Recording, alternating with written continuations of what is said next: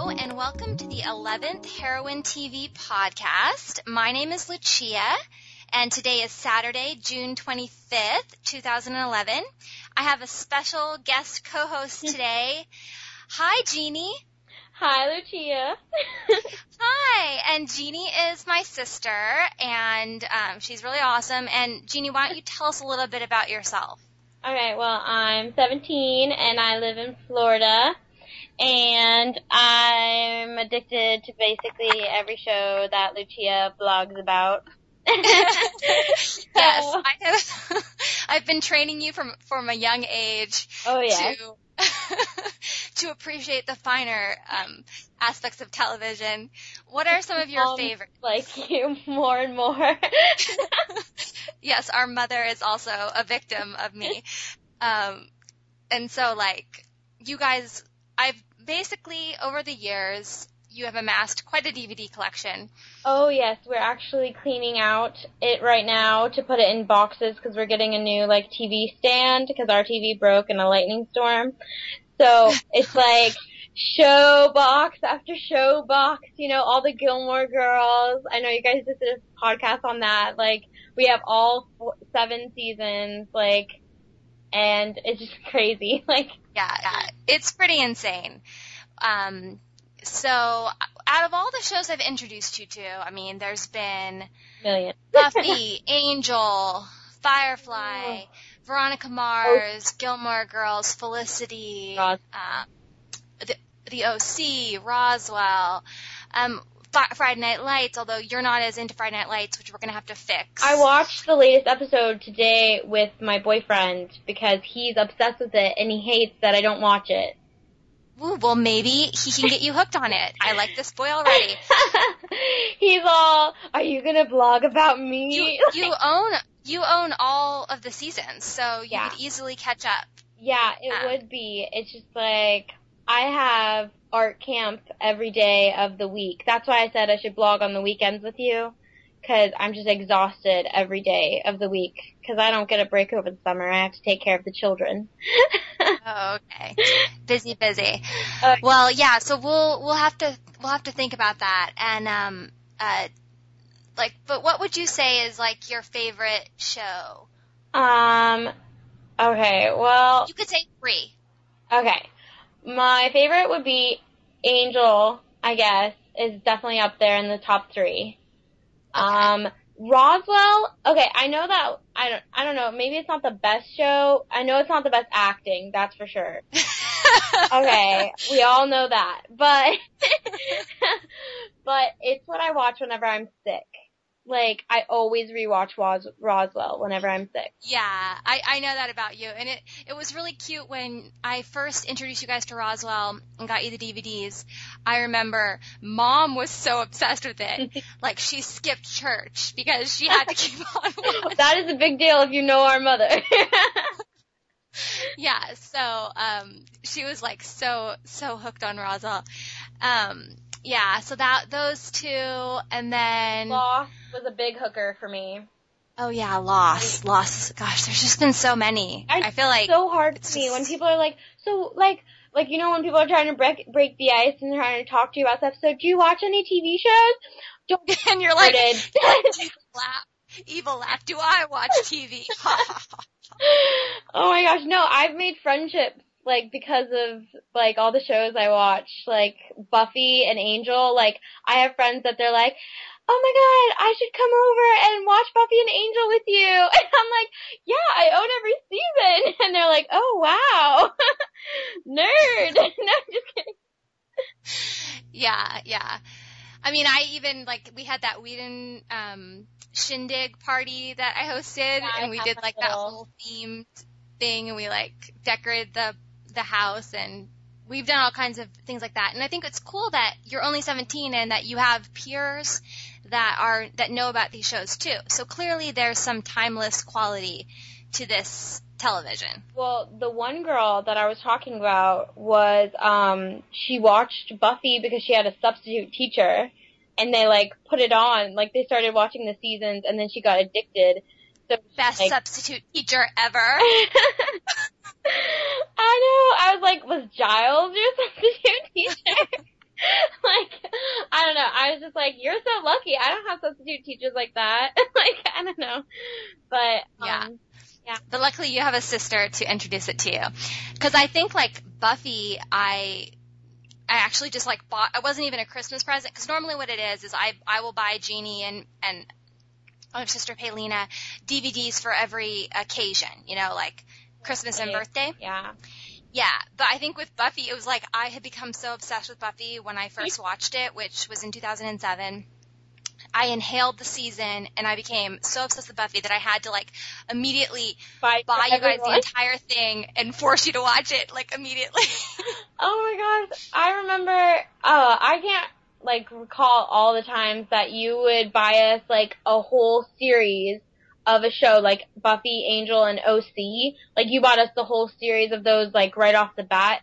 And I would just get so addicted, and I'd be like, well, I can't run out of episodes. Period. There was no, like, oh, maybe you'll like it, so we'll start off with one episode. It was like, no, here, you have a full series, 7 seasons. We're not stopping. Like, and I was just like, I don't want to stop. Like, when you introduced Lost to me, do you remember when I cried in the bathroom? I was like, Mom, I'm not going to junior lifeguard in the morning. I don't want to go to the beach and have fun with my friends. I want to stay at home and watch Lost.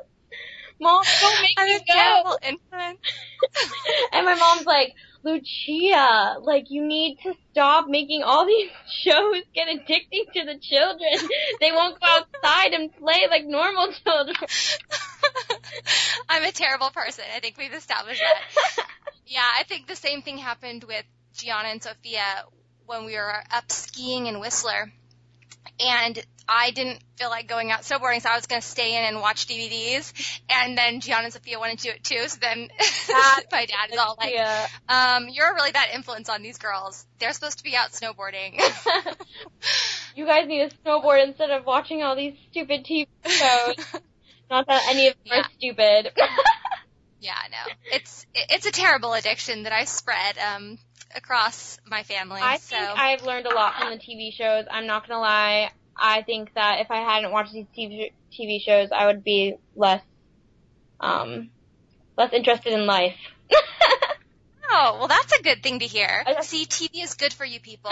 Listen up. I'm serious, though. Like, I don't know. It gives me more topics to talk about, more arguments, because I've, like, I feel like I've learned more vocabulary from, like, Gilmore Girls and pop culture references and different, like, literary and film things that you might not have thought of before. And I think it's just like any type of art, you know, books, movies, TV, it's all sort of the same in terms of it's, there's knowledge and information in there if you choose to engage. Yes, it doesn't have to be a passive experience, you know? I don't like people who are like, my children aren't allowed to watch TV, because I'm like, there are some shows out there that can actually teach your kids stuff. Like, you know what I mean? Like, I just don't like that people can't watch TV. I don't get it. That's just dumb. We don't ascribe to that silly philosophy, obviously. We don't talk to those people.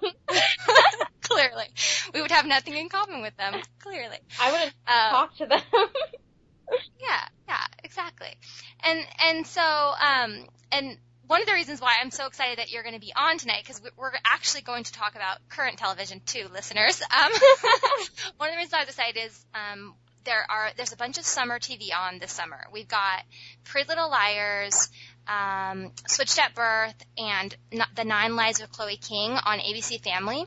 And when I was discussing with Jeannie, like, what shows she's watching, she's been watching all 3 of those. So I thought we could talk about those. And what's really cool about it is they're teen shows. And obviously I, as a girl in my 20s, still watch teen shows and will forever. But Jeannie's actually a teenager, so I feel like you can give a teenage perspective of some of these things, you know? Well, I definitely have a different perspective on some people in Pretty Little Liars that you and Francesca have. When I was listening to you guys, like, podcast, I was like, whatever. Like, that is... What, are you a fan of the Ezra Arya thing? Duh! Like, come on, I love them. I'm sorry. Okay. See, I was wondering where you would fall there.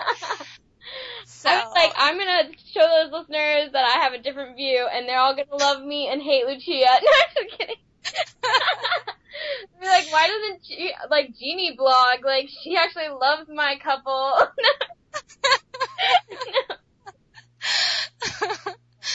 Exactly. Well, you can bring that perspective in there. So I guess we should introduce, like, we're going to talk about Pretty Little Liars. Now, are you caught up with both episodes that have aired? Yes. Okay, so for the listeners, I'm going to put in the show notes, like, where these discussions start and end so that if you haven't caught up on all three of the shows, you can avoid spoilers. But we'll do Pretty Little Liars first, and there are 2 episodes. The first one is It's Alive, and it was the second season premiere, and it aired on Tuesday, June 14th. And then there's episode 202, The Goodbye Look, which aired on Tuesday, June 21st. And we picked up right where we left off in the finale, and the girls had to deal with, you know, the fact that Ian had died, but then his body is missing, and the police are like, they think that they lied. And so, yeah. Why would, like, teenage girls lie about, like, some guy dying? I know. It's kind of like, it is really weird how everyone just assumes they lied. I know. It's like, did they lie before to the police? I can't remember. Like, they had, like, something where the police didn't believe them before, right? With some, what was it? And Ian. Well, they were suspicious of Ian for previously, and there was, like, no real evidence, but because A kept on, like, there was no real evidence for that, and then I guess they have been lying in the sense that they haven't been telling anybody about A. I just want them to get out with it, sort of, but at the same time, it's like, then there couldn't be, like, that much of I guess the show wouldn't be as mysterious or whatever, but. Yeah, it's a tricky balance with keeping a mystery and giving satisfaction, you know? I know. Like, it's so horrible. Yeah, it's tricky. And, but what I thought was frustrating, and I'll bring it up at this point, is because remember at the end of the season 1 finale, when Ian supposedly confessed, he clearly didn't know how Allison was killed. Really? Because he was going to frame Spencer, right? Like, his whole plan was to kill Spencer and make it seem like Spencer had killed Allison. But when he describes how Allison died, like, he basically reads the suicide note because he was going to make it seem like Spencer committed suicide and left a suicide note confessing her crime, right? Mm. And in that description that he, like, says, like, he recites this thing, like, Spencer calls him on the fact that, wait, that's not how Allison died. He got the facts wrong. So he doesn't even know how Allison died. Well, then that makes it seem like she did it. Not Ian, but, like, the sister. Melissa? You think yeah, it was Melissa? That makes it seem like Melissa did it, because I didn't catch that, because, you know, I'm not as good as you. Well, that was my original theory, was that Melissa was the killer, and that Ian, like, there had been a 2-person thing, and he was covering for her.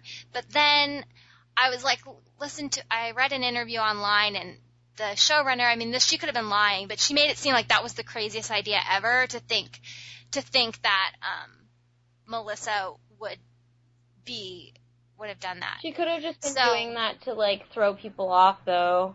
You know, keep the mystery alive, because maybe. But it's like, if she was in league with Ian against Spencer, that would be, like, the worst sister ever, you know?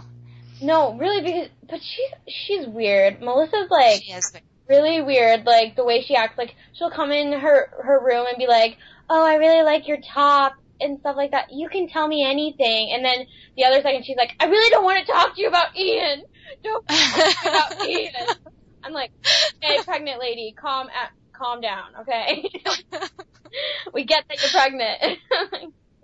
Yeah, exactly. Yeah, she's kind of all over the place. Like, who even knows what the Spencer-Melissa relationship really is? It's an odd thing.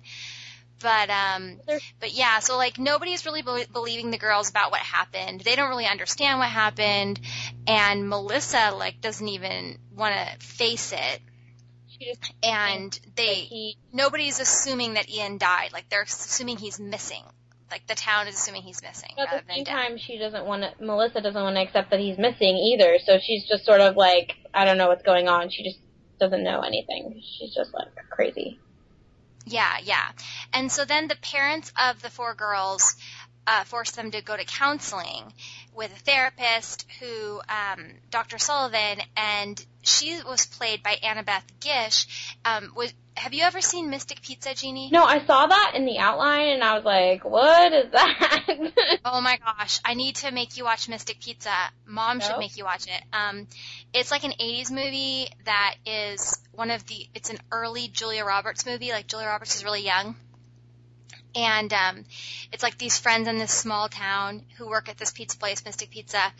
And so Annabeth Gish was like a teenager in that. And now this is like the first thing I've seen her in for years, so it was just like really funny to see her. Maybe she stopped and like had kids or something. Yeah, I don't know. I mean, maybe she did other movie stuff too. I just didn't really pay attention. But yeah, Mystic Pizza's awesome. I should make you watch that. But it's funny too because Annabeth Gish's character was a teenager who falls for an older man. Oh. Kind of like Maria. But it was like she was hired to be a babysitter, and the parent of the kid, the dad, she hooks up with. Yeah. But it doesn't work out well for her. Yeah, I'm sure it doesn't. Yeah, no, and yeah, so. Naughty. And then the other thing going on is, okay, so like the therapist is like trying to get them to open up, and they like almost open up, but then they don't at the last minute because they see that they saw that A put did you notice that? No, that wasn't this yet. That wasn't yet. They were going to open up, and then her mom called. Remember? Aria's well, there's mom more than one time. I just wasn't paying attention to that time. Oh. I mean, but that was the same episode. Yeah, it was? Okay. I thought maybe that was the second episode. No, it was still in the same episode because I rewatched the second episode. It didn't happen in that one. We don't even see the therapist in the second episode. We just hear about her. I thought the walking with the therapist was in the second episode. You know? I know. It's like at the end of the first episode. Yeah. See, I'm confused about the ends of the episode because I did not watch the end of It's Alive because I watched the episode on my computer and then I watched it again at Logan's house because he has like real TV, so I had him record it so I could watch it because I was confused why it was called It's Alive when it didn't have anything about It's Alive because I missed the whole Ian part. Oh, okay. Yeah, there was this whole thing where it's kind of a cliffhanger between the first and second episode where Melissa's getting a text from Ian, they think. And so then that's like kind of picks up on the second episode with that cliffhanger. They're kind of discussing it. And then they get even more clues in the second episode that seem to show that Ian is alive. I don't think the baby name is enough evidence to say that he's alive. Yeah, I mean, it's tricky. Like, I feel like a lot of times, Francesca described it very perfectly one time when she was like, it's like an idea comes and it's not really that good of an idea, but they're like all 100% sure that idea is the right one, and they like all commit to that, and then it's revealed to be wrong, and then the next idea comes and they all like 100% commit that that's like exactly what it is, but there's never any evidence. Like, the stuff is really circumstantial, and then they get completely like, oh yeah.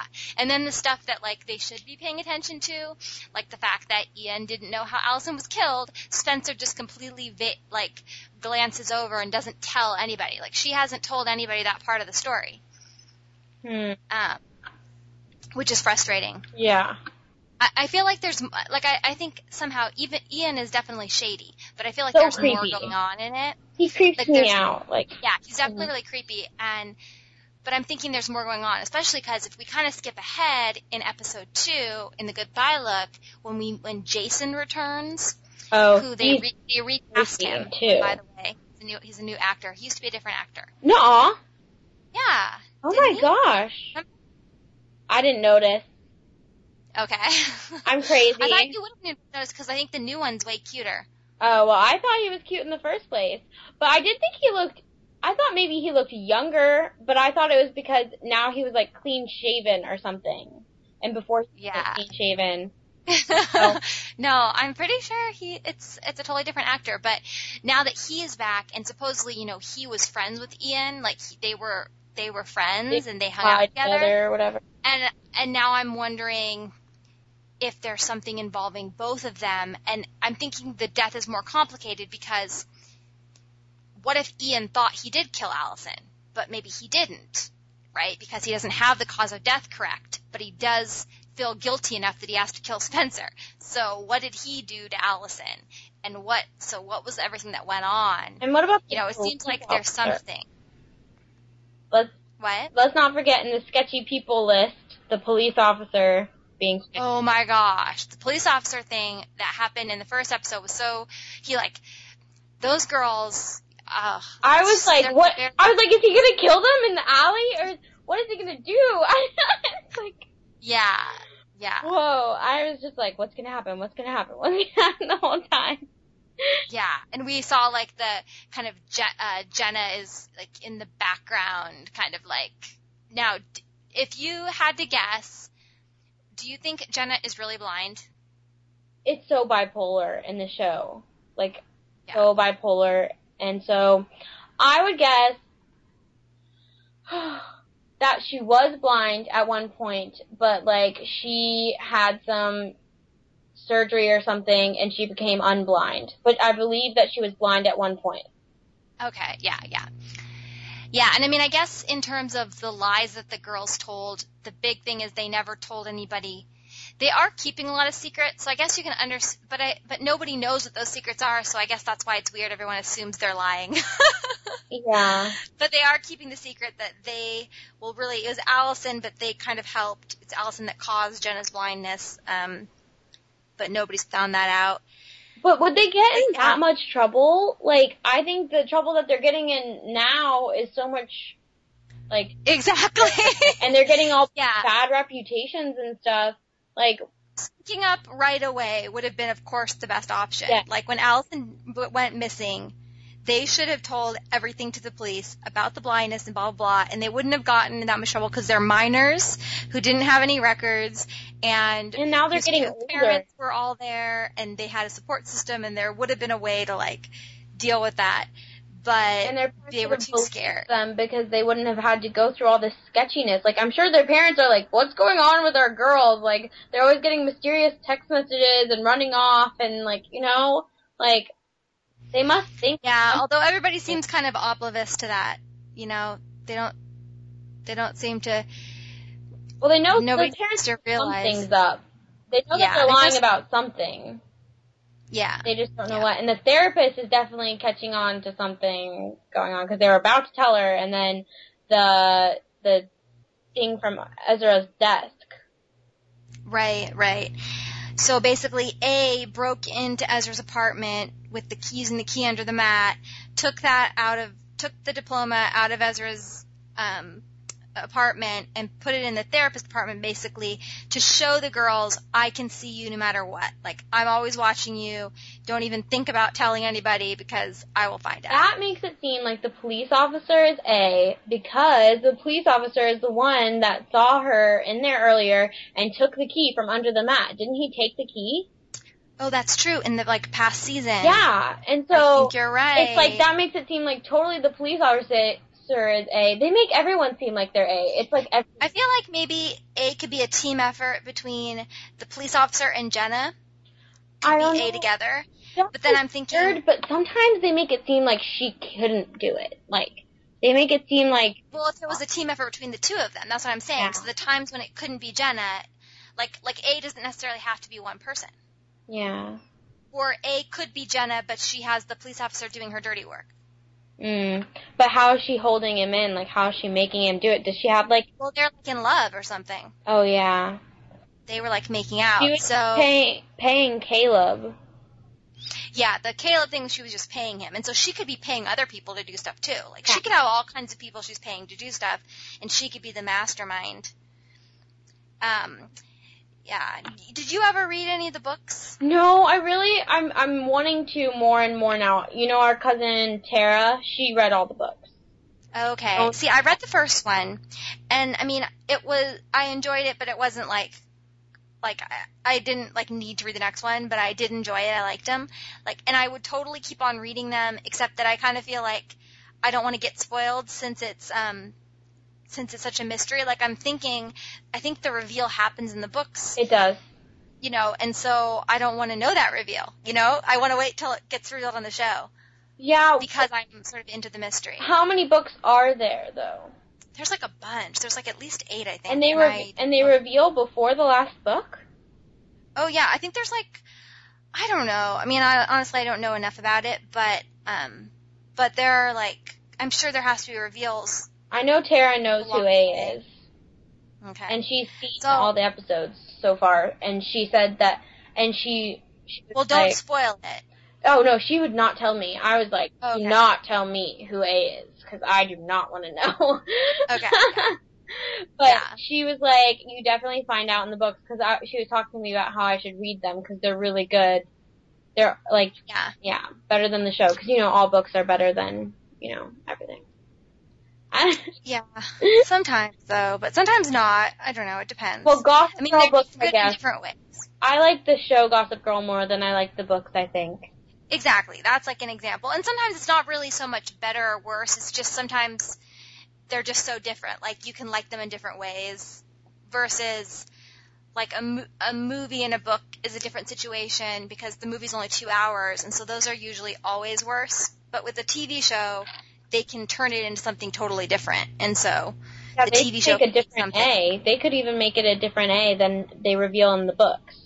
That's true. It could end up totally being different. But there's the 2 mysteries are A and the killer. And so I feel like we got to get one of those mysteries solved soon. Just because we're already in the 2nd season, like how long does that go on? Because, in terms of other mystery shows, obviously Pretty Little Liars, in terms of quality, is nowhere near Veronica Mars. But it's like in Veronica Mars, they clearly laid out the mysteries, and you got that satisfaction at the end of the season, Yeah, they would, have one big mystery, per season. You know what I mean? I don't know. Yeah, or there was always 2 because there was Veronica's rape and then there was the killer of Lily Kane. You had those 2 mysteries going on, and then the Veronica's rape carried over to the 2nd season in addition to the school bus crash. Oh, yeah. And we got sort of those 2 big reveals because there was always something more personal to Veronica in addition to the bigger thing. Yeah. And then you had the weekly mysteries that were small. And I feel like obviously no other show is going to be as good as Veronica Mars, but I think Pretty Little Liars would do well to, reveal some stuff. To maybe have, because there are little reveals with these little hints with A, but they're so cryptic and it's starting to get a little bit annoying. Very cryptic. They just try to confuse us all the time, I feel like. They spend more time trying to confuse us than trying to get the mystery, out. You know what I mean? Yeah, exactly. It's more of a puzzle. I don't know. Yeah. It's just confusing. They should call it Cryptic Little Liars. Yeah. Yeah. And so yeah, and then I guess since you had mentioned the Ezra and Arya thing and how you have a different opinion, let's talk about their arc in these 2 episodes. So, Ezra is going to leave the high school and teach at the college now. Is he doing that for Arya? Is it because he wanted to teach at the college? I think both.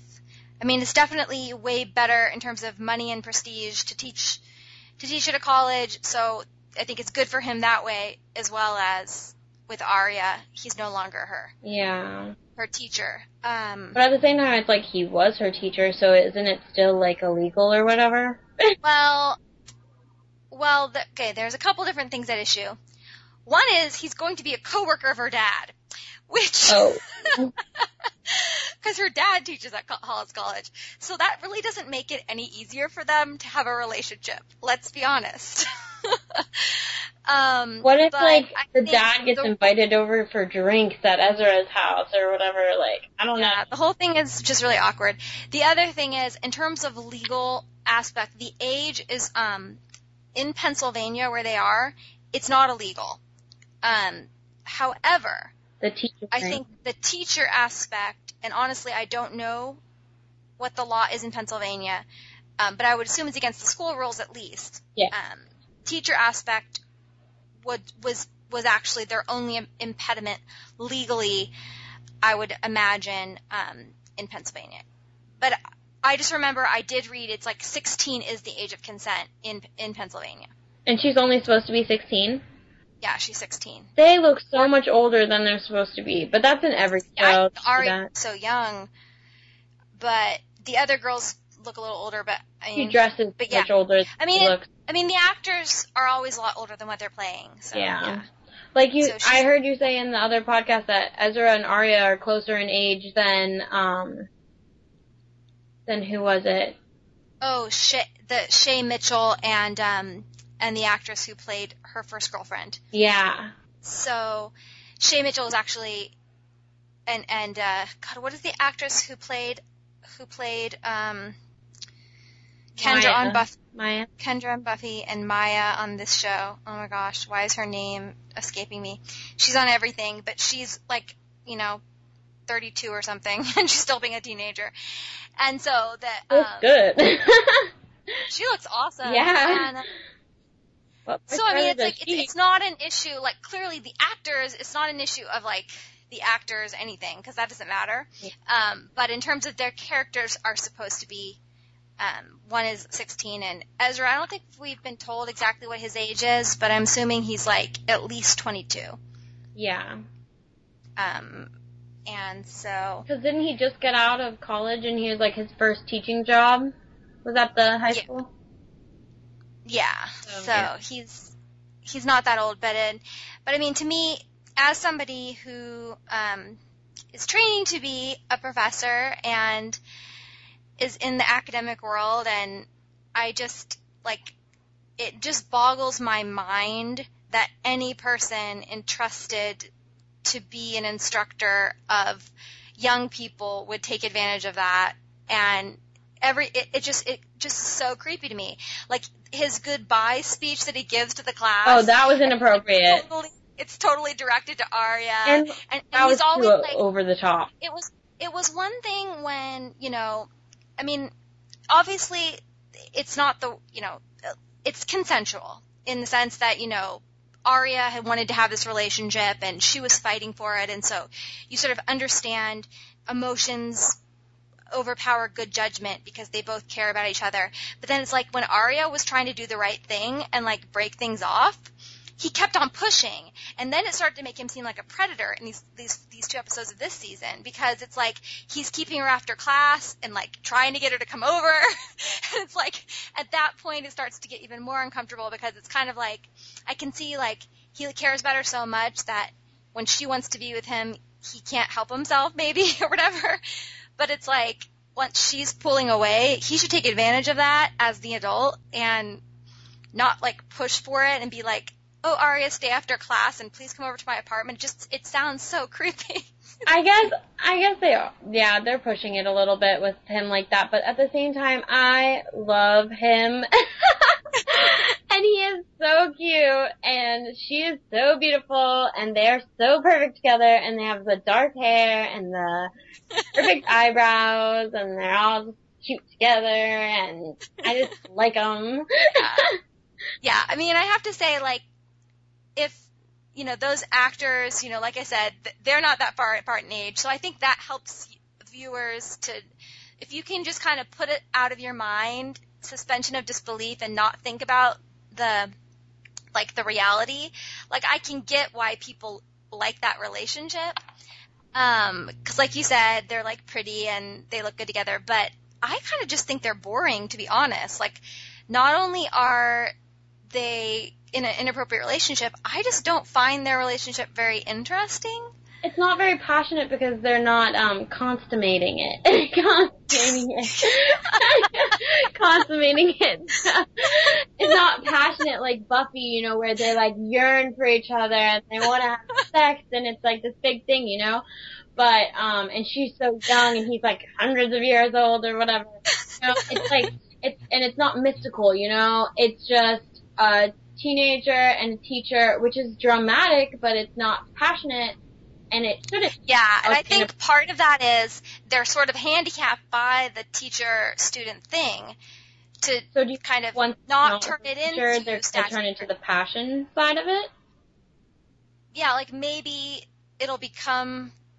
It seems like their relationship is very juvenile, not because you can't have a relationship if you're not just kissing or something, but just it's very I'll write a poem for you, and like, let's have it. It's I feel like their relationship hasn't really progressed beyond sort of a romantic, like, greeting card, you know? Oh.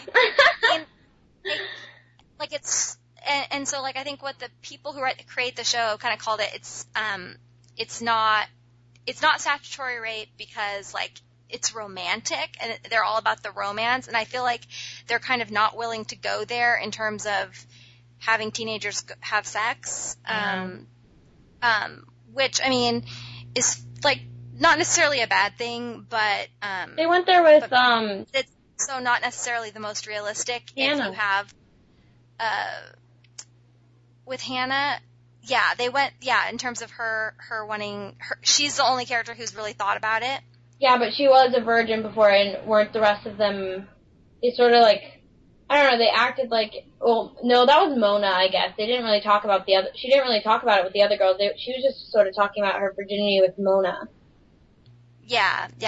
And I mean, it's not like I necessarily want or need the show to address those things, but when they have a relationship, where you've got this guy who's 22, it's hard, it's kind of unrealistic when they don't even address that issue. And he had that fiancé thing. Where'd that go? I liked that, too. That was sort of a spike in the Arya and Ezra romance, because you said they were boring, and that was sort of like a spike for them. Oh, yeah. And that sort of was the catalyst for this whole breakup between them. And I'm thinking we're going to see more of that girl now that he's working at Hollis. But he hasn't started working there yet, so I think we're just going to, maybe in a couple episodes, she'll come back. Do you think maybe she wants to just break up with him because she's jealous? Well, originally she was jealous, and then she was mad that he lied at her.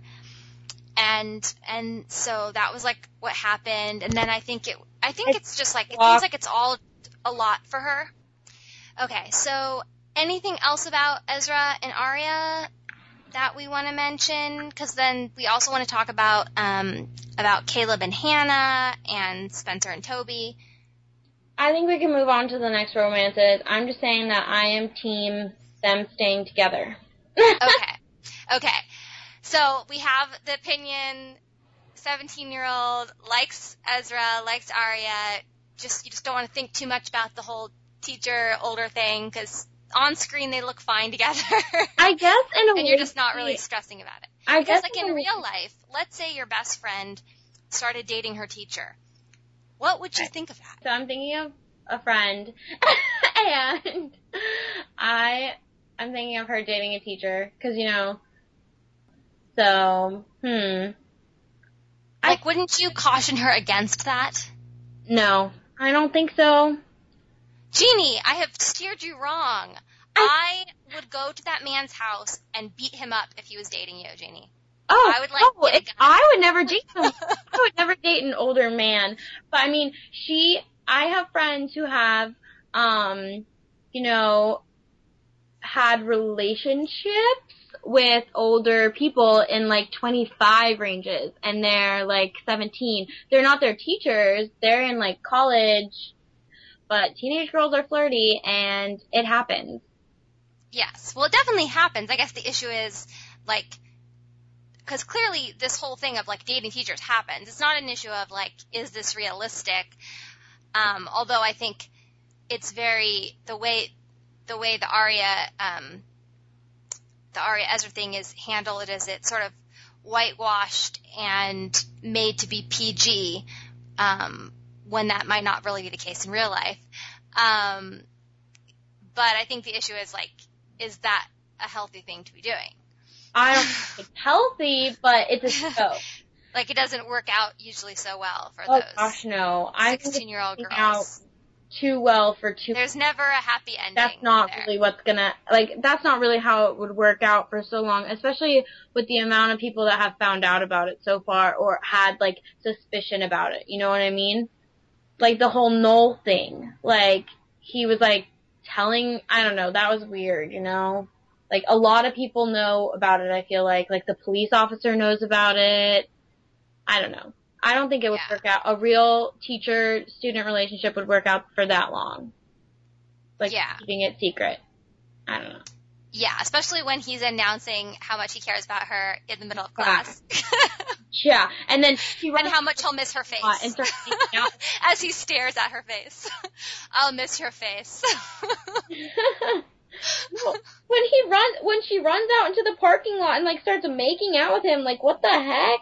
In the parking lot of your school?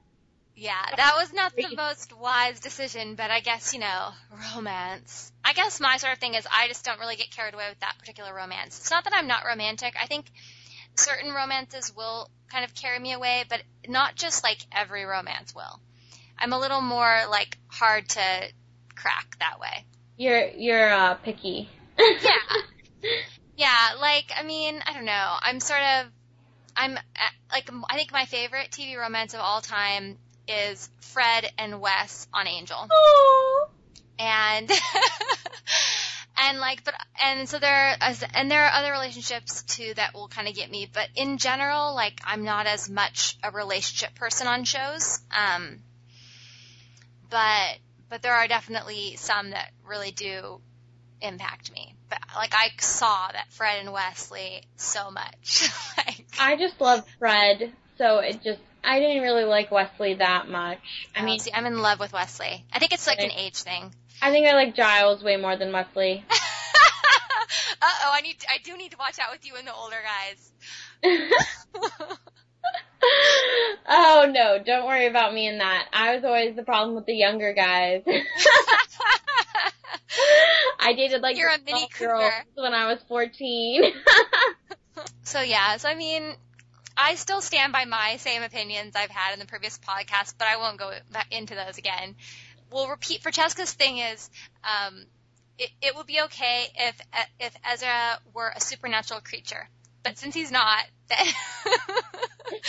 she said if he was a gremlin teacher, it would be okay. His super beautifulness makes.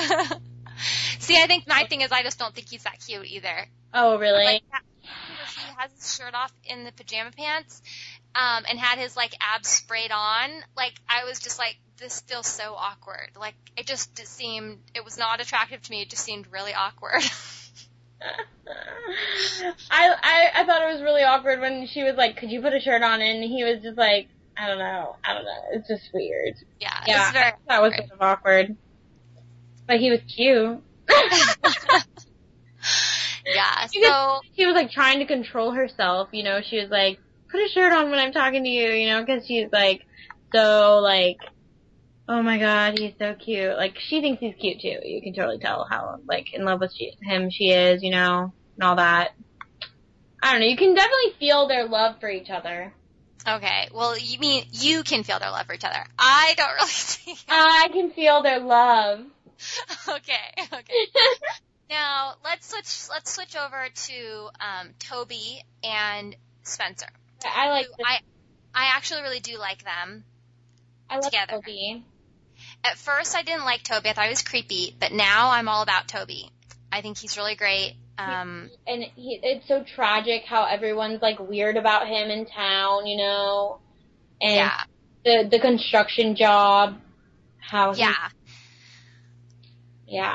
he lost. So basically, he's decided not to go back to school. He's going to get his GED, and he got a job in construction, and he gets fired on his first day because somebody has a daughter and they don't want him coming in the house. And so even though he dropped all the charges, it's like the rumors, Rumors can kill. It's like another addition. Like, I guess Toby, in a way, is reminding everyone in the town that, like, reminding the viewers that the town is a rumor town. And that's why it's, like, Pretty Little Liars. Like, it's all secrets because all the rumors and, like, it's like rumors can kill. So they're, like, keeping all these secrets because they don't want their reputations to be, like, I don't know. They're weird. Yes, I think the lesson is Rosewood is weird. Rosewood is, and they're looking down on the town, and they're like, there's a lot of messed up people in that town. Like, it looks so happy from above. It doesn't look so bad from above. But yeah, it's sort of that whole idea of like the sleepy little town that seems picturesque and perfect. Everything on the outside seems great. Then it has all the secrets. Mm-hmm. Yeah, which is like a common theme on TV shows and stuff. So. But usually, well, in like Gilmore Girls, it's like a quirky little town, you know. And then right. But I mean, like on murder mystery shows, a lot of times, the idea is like there's sort of things are seemingly on the outside picturesque, and then there's more. But actually, speaking of Gilmore Girls, I was telling this to Franny, and she had no idea that they actually film a lot of Pretty Little Liars on the old Gilmore Girls set. Oh my gosh, that's like really it's that town on the WB lot, and they like have changed it so like Luke's Diner was converted into the coffee place they go to, the cafe. And if you watch carefully, you can kind of see that it's the same streets, and the church is the same. We should visit that town, Chia. I know, we do need to visit that town. Oh my gosh. No, when we were up in Massachusetts with Mom, like we had a little vacation recently, and I went to Harvard and I went to Amherst University, and when I saw the big trees, you know, I was thinking, oh, that could be my study tree, like study tree. Like, I don't know, I was just thinking about, like, I don't know. I was totally, did Mom tell you, like, what I told her when she called she was like, oh, we visited Harvard today, and I was like, just like Rory and Lorelai, because remember they do the road trip to visit Harvard after the wedding doesn't happen? Yes. So I was totally like, oh my gosh, it was like you and Mom and Paulina were totally doing a Rory Lorelai thing. Only we had driven there. Yeah, exactly. So yeah, and then let's see. The other thing to talk about is Hannah and Caleb. What did you think of her decision not to forgive him? Well, since it's a show, you know, I really thought she would have, like, you know, forgiven. Yeah, it was kind of surprising that she stuck to her guns. Yeah, that's because it's a show, and usually people are just do what I think they're going to do. People are really romantic and stupid on shows. Yeah. And then she's all, oh, no, I'm not forgiving you, you know? And I was like, whoa, okay, Hannah. Like, okay, Hannah, you're tough. Girl power. Well, I think that he is a sweet guy, but what he did was wrong. But at the same time, I mean, he's homeless, right? He doesn't have a home. And he needed money, and he didn't know Hannah before, and then he quit it once he felt the real connection, right? She, like, paid for somewhere for him to live. She gave him money and stuff, all for him to watch some girl that he didn't know that seemed, like, bitchy, you know? Like, yeah, she seemed, like, Hannah seems bitchy from far away, you know? Like, all those girls do, because they're a clique, and that's just what cliques look like to other people, you know? They just think they're like, oh, those are those girls that used to be friends with Allison, and, you know, and they're all evil, you know? So, like, who wouldn't want to get money to, like, go, like, get close to some, you know, little girl that's preppy and weird, you know? Like, but then he saw she was deeper, and he, like, fell for her, and then, you know, when it got to that point, and he was staying at Hannah's house, you know, he was just like, well, I'm ending this thing with, Yeah, I think what worries her, I think what is upsetting for her is that he took a long time, he didn't reveal it, like, she had to find it out, and they had gotten close in the interim, and he had been, like, still spying on her, you know, and she hadn't told her, and so I think she felt betrayed. I feel like if he had come to her and he admitted himself, it would have been better. It would have been better. Like, he took too long, and, like, the time had passed where it was going to be okay. That, and, I mean, she has daddy issues, like a lot of girls do, and, you know, so, yeah. She has abandonment issues, you know, so, that always plays in, so I guess she could feel that she's like, and plus the whole A thing's happening. I mean, I'm sure none of them I think it's smart safe. for her to be careful. A can break into people's houses, and now, like, he broke into her life, so I bet she just feels really, like, violated, like, you know, by A. Like, she's not thinking of it in the perspective that he's him anymore. She's just thinking everyone is A. Like, I feel like these girls are scared out of their minds, like, you know, I mean? Or at least they should be scared out of their minds. I am. I'm scared for them. How they're, like, breaking into the houses and stuff. That scares. Yeah, what happened to Arya in the second episode was, like, really frightening. Oh my gosh, yeah. She got, like, shoved across the room and everything. And that's what I think is why, like, what you were saying, like, I feel like they do need to come clean, because what they're going through now is worse than what they'd go through if they faced the consequences of what they did, you know? I know, seriously, like, I just think they should come clean, but it's a show, so they can't do anything we want them to do. No, they can't be logical. And plus, I mean, it's fun the fact when it's not, once they go to the cops and you have all those legal rules and everything gets complicated, it's not as good entertainment as when it's like 4 girls on their own, like, battling, you know. Yeah. So the other thing that we haven't really talked about is, well, I guess we kind of talked about it, the text from Ian.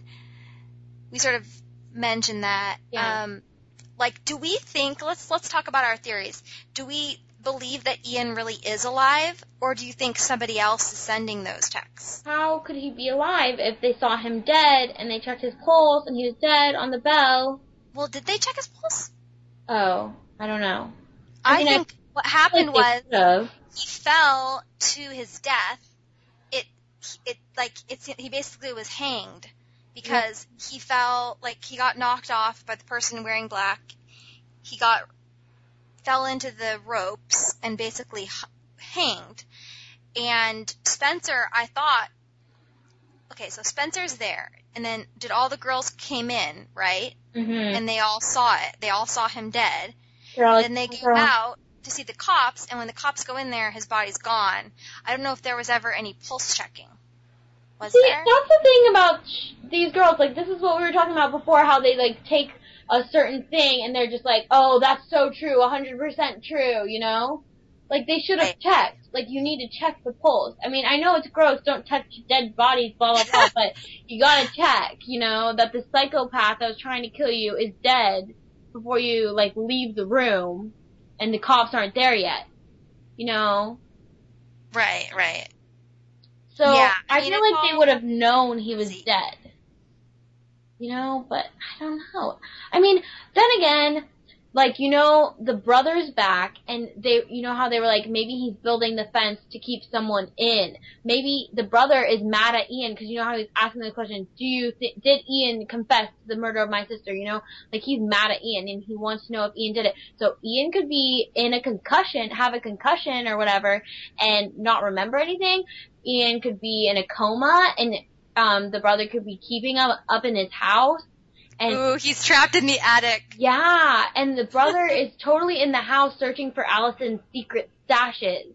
And the dog was, like, digging in the ground because that's where one of Allison's secret stashes is, you know? Oh, yeah, that reminds me. We had the flashback to the Allison and Jason I love fighting. flashbacks with Allison.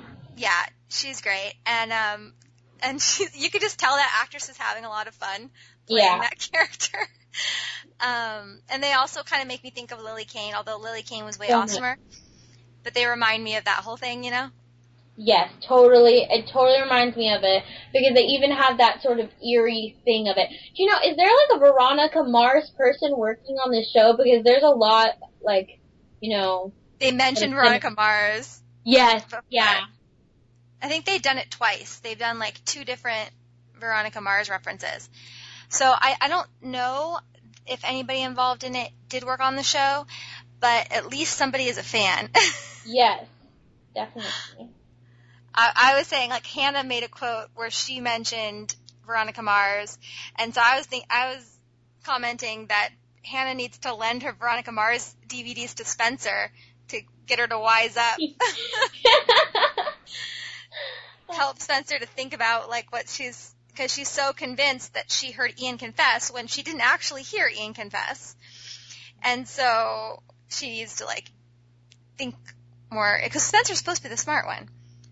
I know, but she doesn't act that smart sometimes. Like, yeah, we know she's all book smart, but then at the same time, it's like, you don't act that smart. Yeah, she has a lot going on. I guess it's hard to think about everything. But I guess there's something that Allison hid that I think might be the cause of her murder. You know? Like she took something from her brother, or she took something from Ian? Not necessarily even something she took. I mean, we know videos have played a part in this show. I guess maybe I'm thinking of Veronica Mars, because ultimately the big thing of Veronica Mars that ended up getting Lily killed was she stole the video. So, I mean, they can't really copy that, so I guess it can't really be a video that she stole, but I just feel like there's something that she hid, you know? Yeah. That maybe it's not the reason she died, but maybe it reveals why she died or something, you know? Like, I feel like that was an important reveal, that the hiding spaces thing. She hid something that I don't think necessarily had to do with her. I think that she exactly, knew like somebody else. Yeah, like she knew a lot about everyone. So A could be anyone, because she knew everything. Like, you know, like everyone's like, oh, she was Miss Popular, everyone loved her, whatever, or hated her, you know, and she just knew all these secrets, and she had all these secrets, and I don't know, she's like the big pretty little liar, you know. Right. She's the big I guess the one person we know is not A is we know Jason DeLaurentis is not A, because Jason was throwing things at the dog, and at the end of the episode, A, with the black gloves, stroked the dog like all nice and friendly. So A is a dog lover. So No. I don't think that writes him out, because he could have shooed away the dog, like acting like that, and then he could have went and got the dog and been nice to the dog because the dog found something, and he could have been trying to get something out of the dog's mouth. But, like, he wasn't in town and stuff. Oh. Like, I think it's a possibility he could be the murderer, although that would be really sad if he was. Because it's his brother, yeah. Yeah, but I think maybe more like he has information. He knows stuff, or like you said, he has to know stuff, because he was with Ian, and wasn't there that one picture that one of them took out of the window the night of Allison's murder of Spencer running through the yard? Yeah, somebody took a picture of her. Ian and him know something together, I think. Yeah, I think they were in cahoots at one point, and there's something complicated going on that we don't know about. I don't think they're friends anymore, though. I don't think they're Ian and buddies, you know? I think one of them's keeping them cooped up in the house. Like, yeah. Do you think that? Did you have I didn't think that, but now that you say that, that's I like that idea. Yeah, I think that definitely... That could be fun. That could be a fun idea. Or he could have also buried him. Oh. And taken his phone. Yeah. You know, like if he was dead, I don't know, if they were in cahoots, and then Jason found the body, he took the body so that he wouldn't get implicated, and he's been using the phone or something. I don't know. Who knows? Why would he take the body? I don't know. Unless he's really the guy in black. But, I mean, there wouldn't be any proof that he was the guy in black unless there was something on Ian's body that proved it. But, I don't know. I guess if there's no body, you can't get in trouble for the crime. Yeah. I don't know, it's sort of bad timing that he just, randomly came back in town when all this really bad drama's going on, you know? With the Ian thing. It's like, right. Oh, I'm back in town now that Ian's gone. Right. You know? So, I don't know. I don't like that the newspapers had them in it, too. That was sort of weird. Like, how the front page of the newspaper was about them lying. Like, come on, that town is crazy. Yeah, you don't, like, accuse teenagers of that when, like, there's no reason. I don't know. It just makes no sense. The police in that town / newspaper people are weird. Like, everyone's weird in this little town. Yeah. The other thing we haven't talked about, though, is Emily and her moving away. Oh my gosh. Okay, that's so sad. This is when I thought the episode ended and I didn't finish the episode, when she's sitting in her room with the little piece of wall that, he took out for her that had all her height. That was really sweet what Toby did with the wall. He is so sweet. Like, he is so sweet and everyone hates him and it makes me sad because he's so sweet. But, and I love how he loves both of them, Spencer and, Emily. Spencer and Emily. Like, Emily and him are close friends because, you know, they almost had a romance or whatever before and then she found out she was lesbian. I don't know. You know how it was like a sort of like, they could have had feelings for each other or there was something between them. Right. They had a connection and then it ended up being a friend connection. Yeah, and I like that it's a friend connection, but, like, I like that he has that friend connection staying strong with her, you know, and he did that for her, you know? Like, they could actually make conversation and it not be awkward that he was just waiting at her house, you know? Right. Like, Emily is not that awkward. I don't know. I like Emily a lot. Yeah. Also... Me too. I wish that she I feel like sometimes her storyline is not made as interesting, but I wish there would be more with her because I think it's really cool the way they've depicted her, you know, like, because I think a lot of times on TV when you have teenagers, you know, questioning their sexuality and sort of trying to figure out what's going on and they're, you know, that isn't always handled well. But I think this show has done a good job with that. I think so too, except for I think it was really sad how the mom is so mean and, like, in pain about it. Like, I just, like, because, you know, our mom, like, you know, how sweet she is and stuff. It's hard for me to imagine my mom being like that. It's hard to imagine somebody's mom, like, having that reaction when you don't, like, have that situation in your family. It's so horrible. It hurts. That sort of so judgmental thing where, it's very weird. But, like, because our mom's like a hippie, so she would never have that kind of reaction. When finally her, like, daughter has the strength to come out to them about her sexuality, which is really hard, you know, she, like, is, like, mad at her or whatever, and she, like, is disgusted by it. Like, she's openly, like, you know, weird about it. It's sad. Awful. She had a little bit of a redemption, though, when, at first, because her immediate reaction was terrible, but then she had a little bit of redemption later. Remember when that one man, somebody's father, was saying the bad things? That was, and then Emily's mom, I think she's trying to come around, at least, you know? Yeah, but then again, the blonde girl has now been reintroduced. Also, we didn't talk about that. So, okay, so the new love interest. So Emily's new love interest, Samara, I can't forget how it was pronounced, but the actress who plays her, it was so funny. I started watching this show on Netflix Instant called H2O, Just Add Water, which is an Australian teen show. Is it the mermaid show? Yes, it's the mermaid show. I didn't know they had it on Netflix. Oh my god. It's on Netflix Instant. Okay. Oh my god, no way. Okay, I have to watch that now because I was like a half-hour show, so it's like only 20 minutes, and she's one of the main girls. Yeah. The girl who plays Samara, the blonde. I've seen her before. I just couldn't remember what. Yeah. And the reason why I'm watching this Australian teen show, in case the listeners want to know, is because it's starring Phoebe Tonkin, who is going to play Faye on The Secret Circle. And I'm obsessed with The Secret Circle, even though it hasn't even aired yet. And those were those books I was reading, Jeannie, I was telling you. Like L.J. Smith, who wrote The Vampire Diaries, also wrote this series called The Secret Circle. Oh, wow. Yeah, and her show is being that book is being turned into a show on the CW. That's also good, I bet. Yeah, it's going to be awesome, and it's starring the girl from Life Unexpected, Britt Robertson. Did you ever watch Life Unexpected? I feel like I watched some some of it, like an episode or something. Yeah. It was good at the beginning, and then I didn't like it as much anymore. But the actress was really good, and then it's got Phoebe Tonkin, who's this Australian actress who I'd never heard of. She's playing, my favorite character in the books is Faye, and she's playing that character. So I was like, oh, I'm curious to see what else she's been in.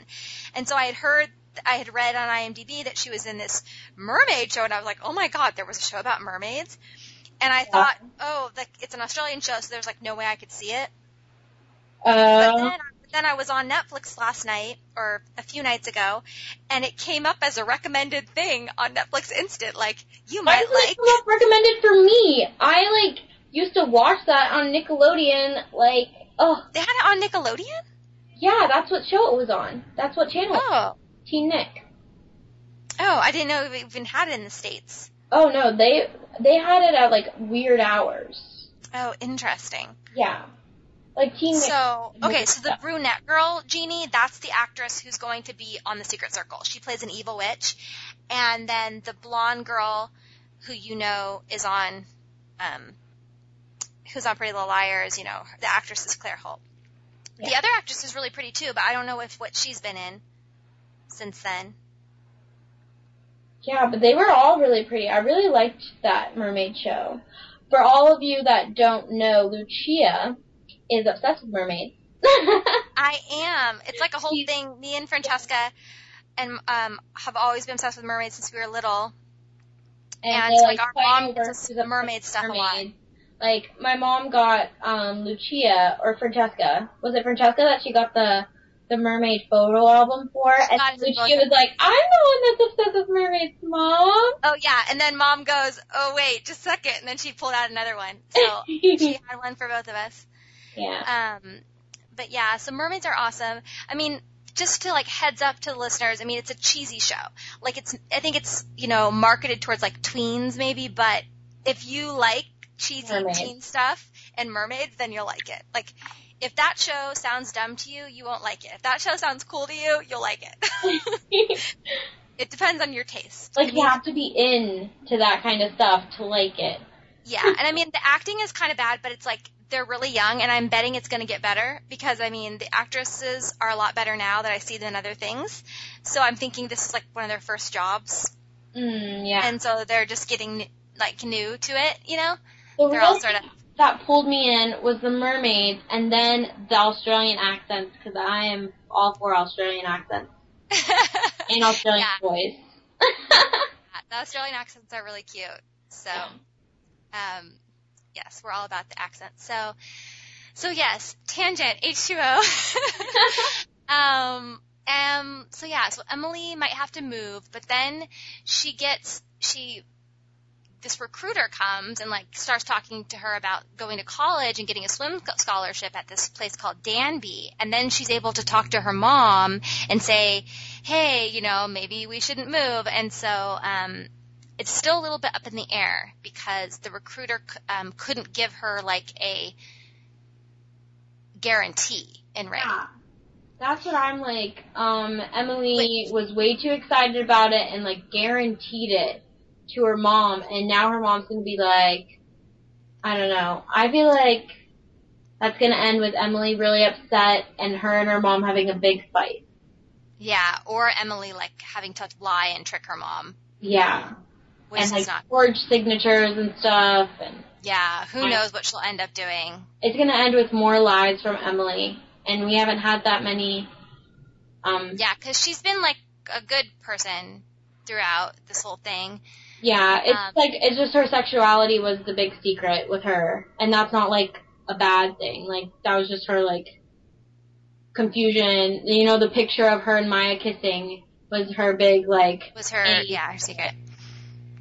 Yeah, and then the other thing that happened with Emily is that when the family was having the real estate agent was bringing people by, she was so dumb and just left her laptop in the public. No, I was talking to people about that, and they were okay, if someone was going to my house, I would definitely not leave anything of value like that out. Absolutely not. Ever. Especially Absolutely open. Not. Especially if you had just seen somebody killed the other day and you were in the middle of a crazy mystery where somebody's been stalking you and sending you texts constantly. You had one piece of evidence that could get them in trouble, and you would just leave it on your computer in plain sight while real estate people walk through. Come on. It's so Emily, I'm worried about her. Even like she should keep some evidence like that locked up in her room. Yeah, they need to have a backup too. They need to make a copy. Oh my god, they're so back up your files. This is a lesson to back up your files and have it on a hard drive somewhere else, like on a flash drive or whatever. Back it up. That's an important lesson. I'm just like, what are these girls thinking? They are not cautious enough with everything. This is why I'm saying they need to watch a little Veronica Mars. Yes, they need to be more cautious. I think Hannah is the most cautious, right? I don't know. Yeah, she is kind of the smartest one, the most cautious one. I know, and they act like she's, the ditzy one or whatever. But she's not. But really, she acts the smartest out of them all. Come on. I agree. I mean, sometimes Spencer's the smartest, but lately she's been a little bit not so smart. Yes. Now, superficial note, in terms of fashion and style, what's your favorite stuff? What's your favorite girl for clothes and stuff? Well, Hannah's blonde, and I'm blonde, for those of you who don't know. And so, I don't know, I naturally go... Whereas I am a dark brunette. Yeah. I go for the blonde style sort of sometimes, the pink and, so those Hannah... colors are good on you, those bright colors, pinks and blues and greens. So it's hard to, look at other, styles and, say that I like them because I do like them, but, I wouldn't like them on me. Yeah, I would say Hannah's style is probably closest to your style in terms of, her colors and fabrics and things that she likes. Yeah. I like a lot of Spencer's clothes, and I'm also obsessed with Aria's earrings. I always love Aria's earrings. I just love Aria. I think she's so spunky and cute.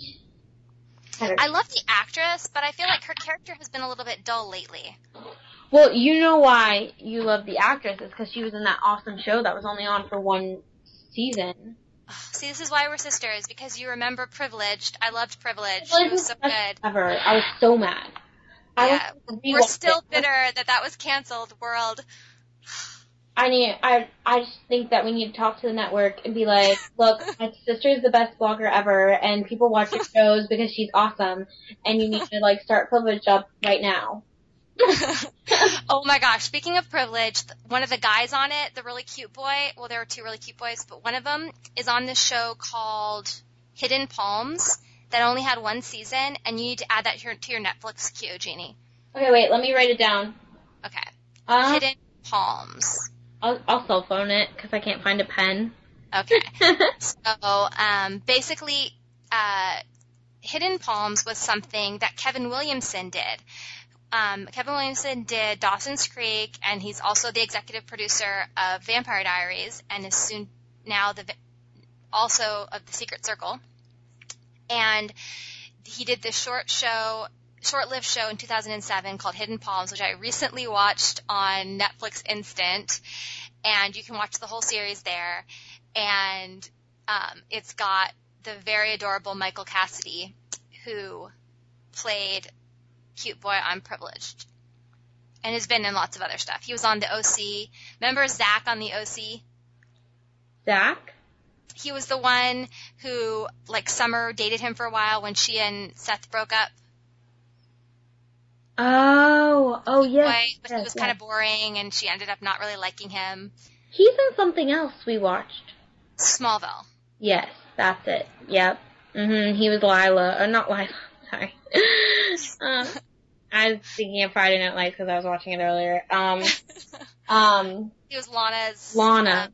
Yeah. No, I don't think he ever hooked up with Lana, did he? He was her boyfriend. Lex's brother. No, he wasn't. I think you're thinking of Jensen Ackles was Lana's boyfriend. I'm thinking of the blonde boy that we're talking about. I don't think he dated Lana. I don't think his Smallville character dated Lana. Oh, maybe I am thinking of the wrong guy then. Because, like, he was the boss at the Daily Planet, and he had, like, lots of scenes with Lois, but his thing was, he was, like, Lex's brother, but he was, like, a clone guy or something. It was the whole weird thing. Oh, that weird thing. Yeah, not the cute boy that dated Lana in season 4. That was Jensen Ackles. Yeah, they look alike, right? Because they've got that cute blonde boy look going on. Beach blonde boy-ish look. Yeah, well, that's because you don't watch Supernatural yet, so you're not as familiar with Jensen Ackles. But yeah. You say yet, like as if I'm going to start watching a whole nother show. Well, obviously you will eventually. Just, you have enough going on, I guess, now, though. Oh, so much going on right now. Yeah. So, okay, let's, I think we're done with Pretty Little Liars. Yeah, unless we have to start other stuff. I know. We kind of were going on way too long. Yeah. The other thing we want to talk about now is The 9 Lives of Chloe King, which it premiered on Tuesday, June 14th, and I've been doing this whole fun game on my site for it. Have you read any of those posts, Jeannie, of, like, the game that I've been doing? No. I haven't read any of your posts about it, but I definitely heard about it. Like, I heard about your thing, but... Yeah, so, like, ABC Family, like, sent me a game pack, and so for 2 weeks I was, like, hosting the game on my site. Like, they sent me extra stuff, and it was really, really fun. And so before the show ever started, I was sort of prone to like it because of the excitement of the game, because they were really creative with the game. Like, honestly, if it was a dumb game, I would say it was a dumb game, but it was not. It was really fun. And so I got into that whole thing, and so, like, and I actually read the first book, too. But there's, like, 3 books, and I haven't read all 3. But as somebody... I didn't know they even had books. Like, I thought it was a show.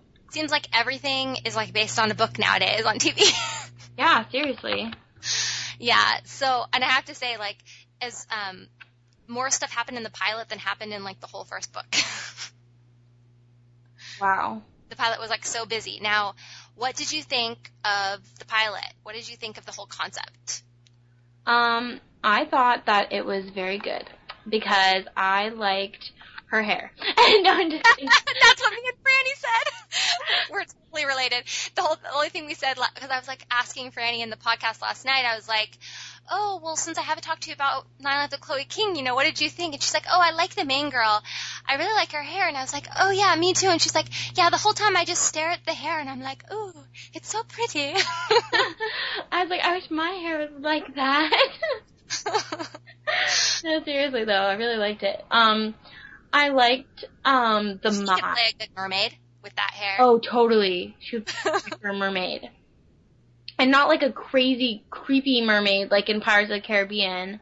Oh, I haven't seen the latest Pirates. Oh, it's like Victoria's Secret / vampire. Yeah. It's not like the mermaids we know, Lucia. They're like the crazy mermaids. Oh, Victoria's Secret / vampire. That's hilarious. Oh, wow. They were really pretty. Like, I was like, damn. Was the movie good? Oh, yeah. And the mermaid part was really good. Okay. Well, I'll have to watch it. I've heard it's that movie was a lot better than the last, because, you know, the last couple of movies weren't that good. Yes, definitely a lot better, but I was sort of upset that they didn't have, you know, the old romance between... They didn't have Orlando Bloom and Keira Knightley in it. Exactly. Okay. Yeah. So we've got Chloe, the beginning scene, she, like, falls off the building and dies. So what did you think of that as an opening scene on a TV show? I thought that was crazy that she died in the first episode, but I guess that was really a good, like, wake-up call, because, I mean, we needed to introduce the other 2 characters. And it introduces that power right away. That she can be alive, and it sort of woke her up, like, that just happened to me. Yeah. So what's wrong? Yeah. And it shows you, like, how high the stakes are, and, the book actually also began with the death, but it wasn't Chloe's death, it was, like, another my person. And so there was, like, a preface, and so you begin with the murder, like, and it wasn't just being thrown off the building, it was, like, her throat was cut, I think was the way it happened. So it's very, like, okay, this is not going to be a sugar-coated thing, you know, like, the stakes are high, which I like. you know, because it's a teen show and they've got the like teen type things that happen and the relationships, but then I always like when there are sort of higher stakes too. This show sort of reminds me of you in a way because of the San Francisco? Well, yeah, that. But then again, because it has this ancient kind of thing going on with it, like all the mythology stuff, like ancient mythology stuff. And I was thinking, okay, because you know how you blog and you love it, you know, and it's like your passion is shows. And so that's what I like love to talk to you about and everything, but you have this kind of spunk to it, which is like your intelligence because you're so genius.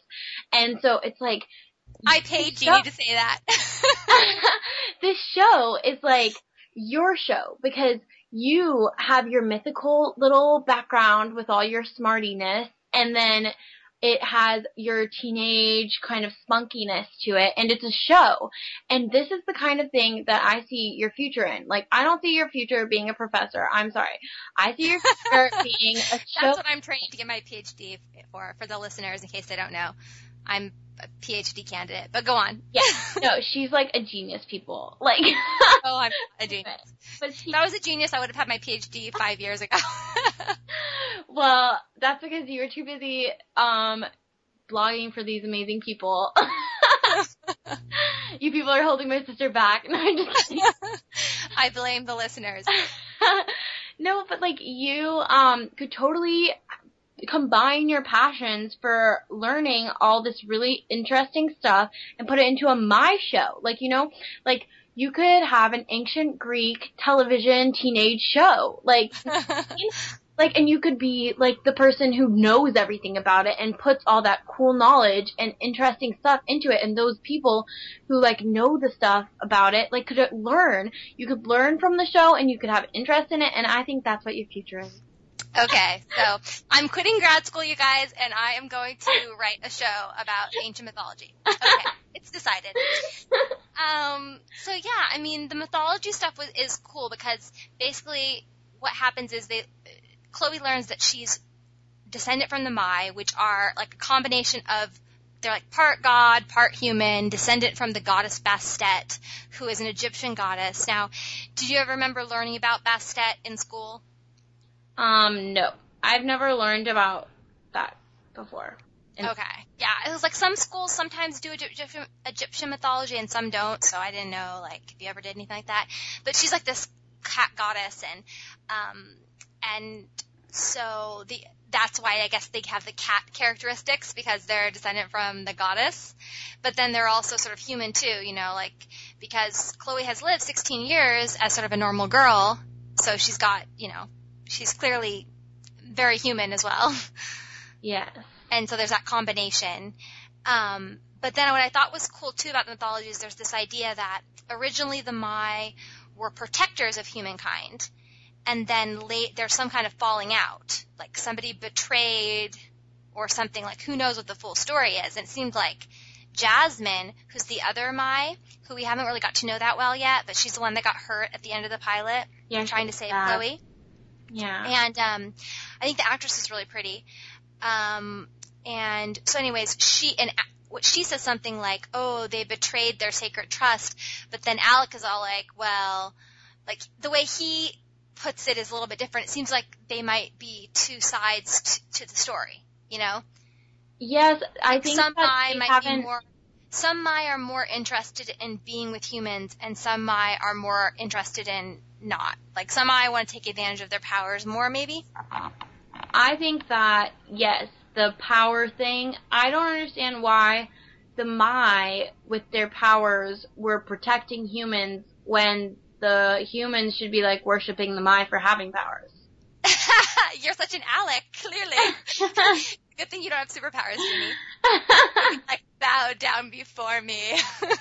I just don't get, like, the humans who are, like Scarface, for instance, like, they seem like they might have, like, were they some ancient race, or were they just human?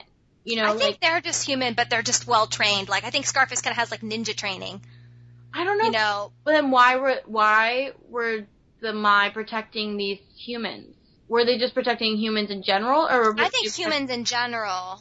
Or maybe some group, because, you know, wherever they were, I think originally, like, they would have been Egyptian, but then over the centuries, it seems like they're multi-ethnic, multi-racial, because, you know, you get married, have kids, but I guess if the Mai can never be, because I think there must be some loophole to the human Mai connection thing, like, we're meant to believe that kissing Xavier killed him, right? That's confusing to me because it said But then later, Scarface was in his apartment, so he might be tricking her to make her think that. Why would they want to trick her to think that? Like, why would the Mai want to trick her? No, the bad guy's tricking her. Well, but the Mai. I mean, I think I don't think it's a lie that kissing the humans could cause a problem, but I think Alec had said there's like a range of, you never know what's going to happen. He's kind of like, it could range from paralysis to death, and it depends. And so her one kiss that she had with Xavier might not have killed him, right? Mm-hmm. It might have hurt him, but it didn't kill him. Yeah. And then the what's-his-name killed him. The Scarface guy killed him. So, I mean, she might not actually be responsible for his death. But I think it is still dangerous. I think it is still dangerous to have the relationship. But I feel like there must be a loophole. You know what I mean? Definitely. Because otherwise, like, will Brian and Chloe never be able to have a romance? And I really like Brian. Yeah. He's the one with the cat ear hat. I thought he was so cute. And, like, he really likes her. But then again, Brian is the son of the bad guy. Evil. Yeah. So yeah, but I don't think he knows. I don't think he's, like, intentionally. No, I don't think at all. I think he's innocent. But we learned that his mom was murdered 5 years ago, and I'm wondering if it was a Mai. Definitely. And if that's the case, that might be why the dad is after them. Is after the Mai, like for revenge or something. But then why would a Mai kill a human for, like, no reason, like a woman? Well, it might be, like, he already might have known about the Mai. Like, it might have all been part of the whole, I mean, we don't know, but there might have been something going on where it seems like there are a group of people after the Mai to kill them, and he might have been part of that group, and then in the process, his wife might have got killed, and now he's, like, extra passionate about killing the Mai or something. Yeah. Because, I don't know. I mean, I don't know. It's all confusing. I guess we'll see. We just know he's, like, the CEO of this corporation called Reza Capital. He's, like, a big business owner guy. And he's got this dead wife, this son he doesn't talk to, and he's got this henchman he has killing a teenage girl over and over again. Seriously. And we just don't really know really yet at this point. So I guess we'll just have to wait and see how that whole thing goes. But it's confusing. Like, but at the same time, I sort of like the Scarface thing because he's, like, obviously had trouble with the Mai before. Like, he has history with the Mai. And so it's like, it's not just some guy he hired. It's like, you know, it's like they're a group of people that, like... Yeah, I think he's, like, been trained to hunt the Mai. Yeah. So... is there a whole group of people who are trained to hunt down the Mai and kill them? Like... So. Yeah, I think so. From the game, it seemed like that got revealed. Yeah. Like, part of the thing with the game was that we kept on getting these little bits of mythology revealed, and so it seemed like there was a group of people. He's like a hunter, and there's a group of people that are, you know, it's not just a one-person thing. Yeah. So yeah, and then, like, in terms of Chloe's actual powers and, like, the skills that she got, what did you think of them and their presentation of those? Like, the claws and the running and the cat jumping and stuff like that? I liked it, and I liked how she handled it in, like, a happy way, you know, instead of being, like, so freaked out. But, like, at the same time, she's like, if it was me, I would be freaking out so much more. Like, Yeah, I wouldn't be like, oh my god, I'm gonna run home because I'm fast. Yeah, she got acclimated really quickly and then kind of crashed down really quickly when she realized she might have killed Xavier. But it was her first kiss, you know, and like, as a teenager, like, I guess that's a really big deal, you know? Yeah, totally a big deal, and obviously, like, it's totally not her fault, because she had no idea. But I feel like it's gonna scar her for life if she never finds out that it wasn't her, and so I'm hoping she will find out, because, like, I feel like that would be so scarring that you had your first kiss finally, and then, you know, he died. And it might have been your fault. It reminds me a lot of X-Men. Have you ever seen the X-Men movie, the first X-Men movie? I saw the latest one, but I want to watch all of them. You should watch all of them. I can't believe I haven't made you watch all of them, but in the first one, you know, there's the character of Rogue, and Rogue, during her first kiss, she sends the guy to the hospital because her powers, like, kick in adolescence. And when she kisses him, it's like whenever she touches any human being, it's like she sucks out this energy from them. And if she touches them long enough, she'll kill them.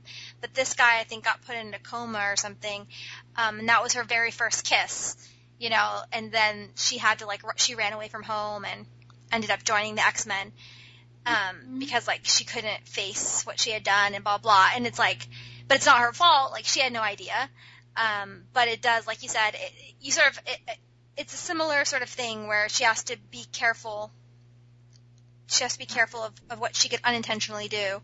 I guess it's like it was like her powers were all happy, and then, you know, it's just like these bad things happened, like the kiss happened where he died, and then also the homeless guy happened.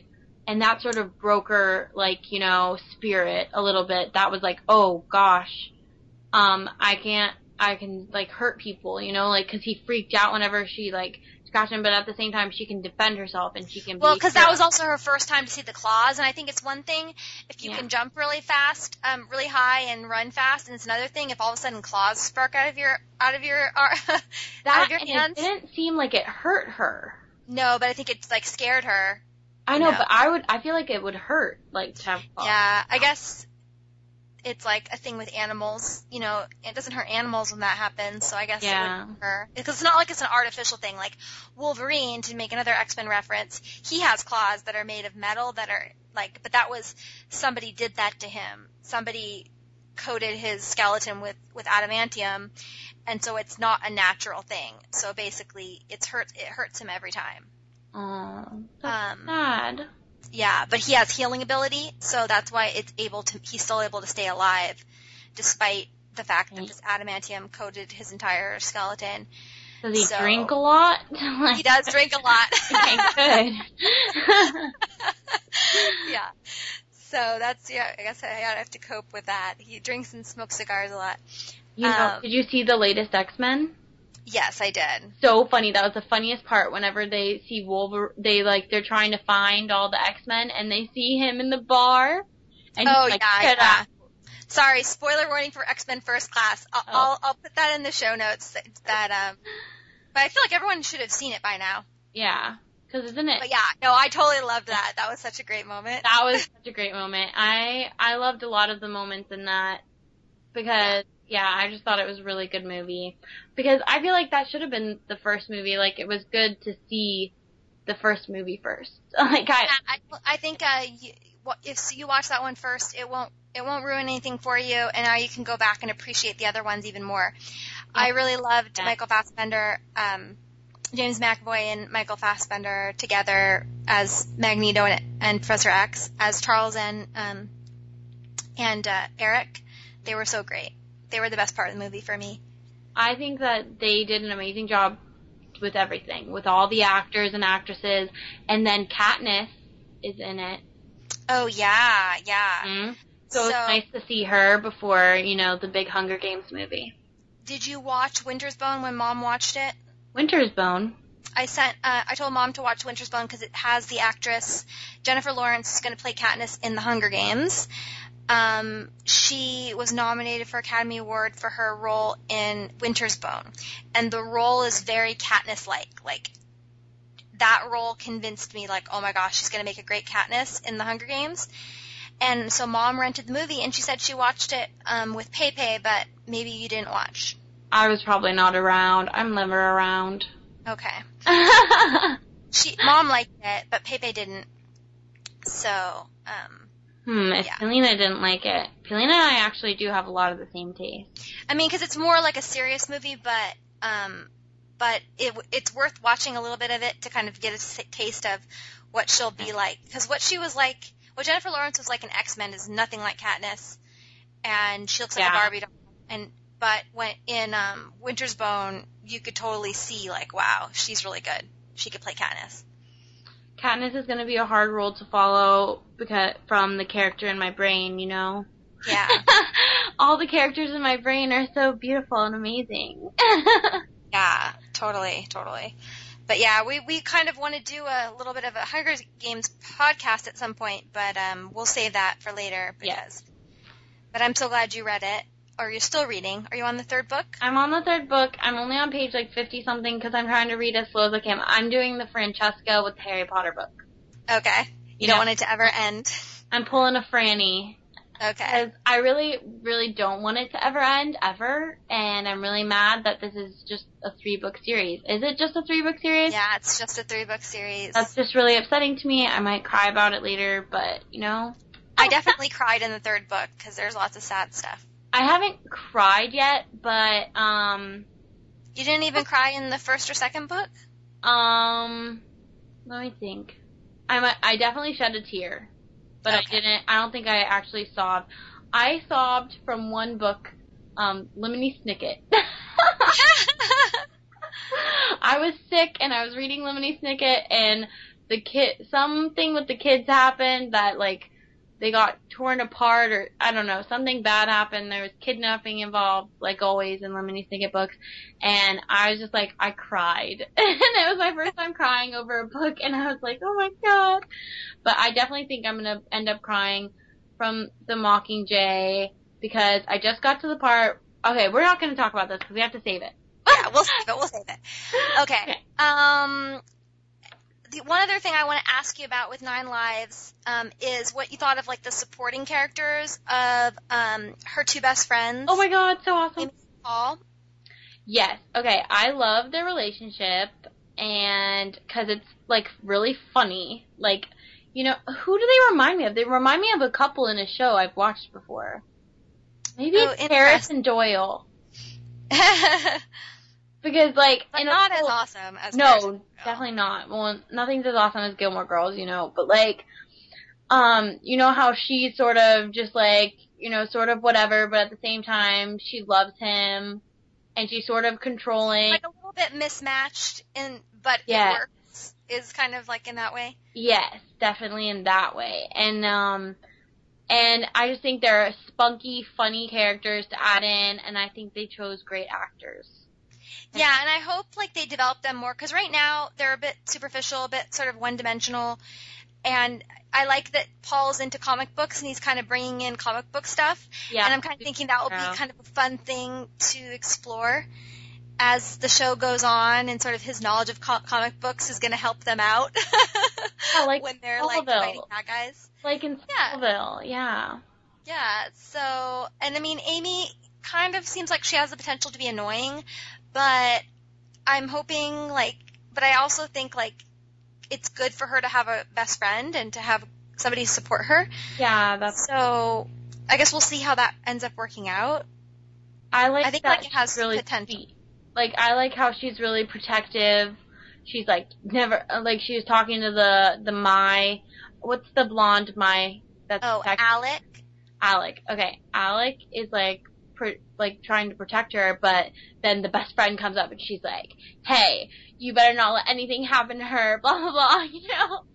And she's, like, acting like, I don't know, she's just, like, very protective and supportive, and it's, like, it would be really hard, I feel like, for me to tell any of my friends that I had special powers without them laughing at me, and, like, she just, like, came out and told her best friend, you know. Yeah, I'm really glad they had her tell the best friend, because in the book she doesn't tell them. The whole book, they don't know.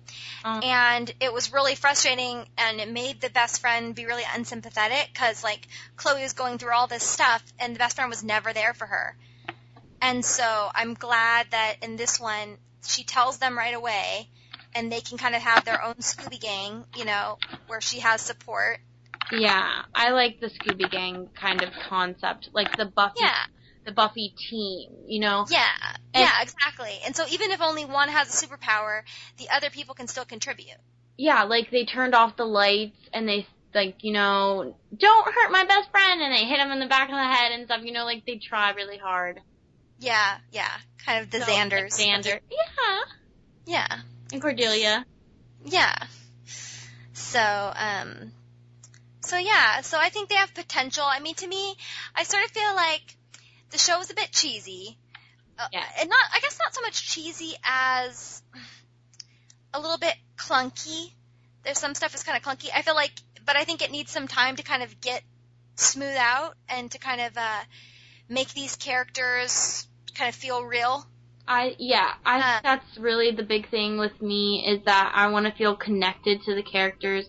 In a lot of the shows we watch, it's really easy to get connected to the characters, and I'm hoping that as time goes on, I'll actually feel that, because right now I don't feel it, you know? Exactly. Yeah. I don't feel that way either, but I kind of feel like there's potential. And I think the most sympathetic is towards Chloe, because that actress sort of has a little something to her that's sort of compelling. Yeah, but at the same time, I mean, I'm a teenager, but she acts really teenager-y. Yeah, they do. It is like they are acting like young, because a lot of times teenagers on TV act older than they are, and these are teenagers that are acting very young. And so it's sort of strange. It's a little bit awkward because you're sort of used to Buffy or something. I'm used to Buffy and Pretty Little Liars. Teenagers, yeah. They kind of pretend they're not teenagers. Whereas these teenagers are very, very juvenile in the way they talk about, like, everything. Yes. I was very, like the whole boy drama, the way that Amy and Chloe talk about stuff. And the first kiss and everything, you know, like in the other shows, that's just like, not like, I don't know, it's just not part of, I don't know, very teenagery. So, I'm sort of getting used to that, and like, quite honestly, for the first episode, like, before I analyzed it in my head, you know, I just watched the episode, and I was like, I don't know if I liked it, you know? Like, I can't really tell yet. And then, like, I thought about it more, and I, like, watched some of it again, and I like it more. But I just really need more episodes to... Yeah, I think it's a rare show that has a great pilot. And some shows have great pilots, and then they decline in quality. Yeah. And some shows sort of are awkward at first, but then they become really good. And I think some of our favorite shows just happen to have really good pilots. Like Veronica Mars had an amazing pilot. Alias had an amazing pilot. Roswell had an amazing pilot. I think the pilot was better than the quality of the show later. Like, that pilot was a really good pilot. Yes. You know, Smallville had a great pilot. Smallville early seasons were way better than the later seasons. I agree. Other people would disagree, but I agree. Some people just like later seasons because they're trying to force themselves to like it because they want the show to go on because they don't want it to ever be over. But like, they're not really like... Some people are less into the type of the show that it was in the beginning, and they like the show that became later. Whereas I like the more teen drama aspect of it early on. Yeah. Or a small town aspect of it. Like, yeah, because now they live in the big city or whatever. They're big city. Yeah. But then it's like Buffy had a bad pilot. I mean, it wasn't... Like, when I go back and watch it now, I enjoy it, but I remember watching it the first time and thinking, I don't know if I would like this show. OC, you know? I think, had a good pilot. That had a good pilot. Yeah. The OC had a really good pilot. And so, I mean, some of these shows, you know, they aren't necessarily shows that went on the longest, but they're, like, among our favorites, the ones we buy on DVD, because they, like, captured us, you know? Felicity had a really good pilot, too. Felicity. And so did Gilmore Girls. I feel like a lot of the shows that are favorites do have a good pilot, but I think there are a lot of shows that just sort of start off maybe not that great, and then they become better going on. Okay, so I think we've covered all our 9 Lives of Chloe King thoughts for now. There's one other ABC Family show we've been watching this summer. I know you've watched the first 2 episodes, Switched at Birth. Yeah. 3 episodes have aired, but we're going to talk about the pilot, which aired on June 6th, and the second episode, which was on June 13th. So just sort of our general impressions on those first couple episodes. What did you think, Jeannie?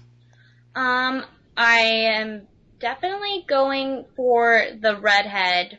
Oh yeah, it's all about her. She's like the best part of that show. Definitely. Daphne is her name, and the actress who plays her is awesome. Katie Leclerc. I think she's doing such a good job. Yeah. She's just, there's something is very... Is she really deaf? Is she really I think she's hearing impaired, but I don't know if she, I don't know, what level of...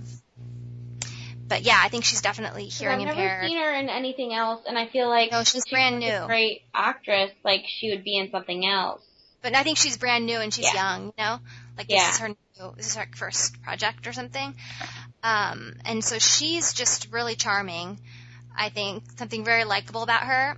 Whereas the other girl, because the concept of the show is that this girl, Bae Kenish, she has a biology class and in science, and she realizes like what her blood type is. And then her parents are like, oh no, that can't be your blood type because like we're not. Because we're not, like whatever blood types, it doesn't make sense scientifically.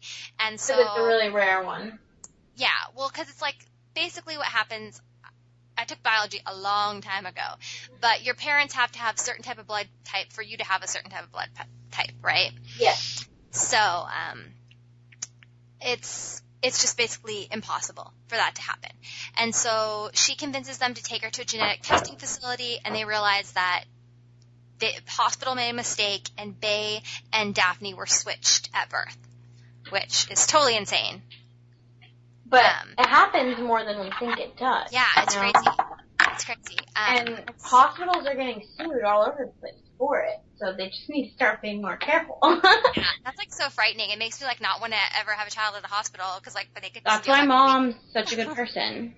Because, you know, she has us all at home like a crazy. No, only you. Okay, just me. Whatever, I'm special. You're special, Jeannie.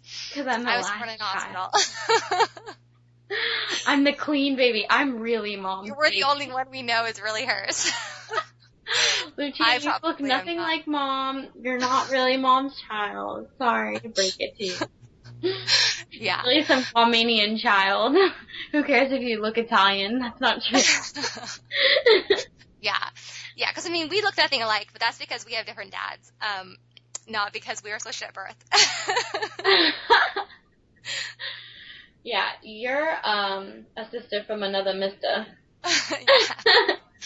Yeah. So they're switched at birth is like the concept, and I feel like Bae, the actress who plays her, is Vanessa Morano, who played April Nardini on Gilmore Girls. Now, did you like April Nardini? I found her to be annoying, but not as annoying as she is on Switched at Birth. That's exactly how I feel. It's very true.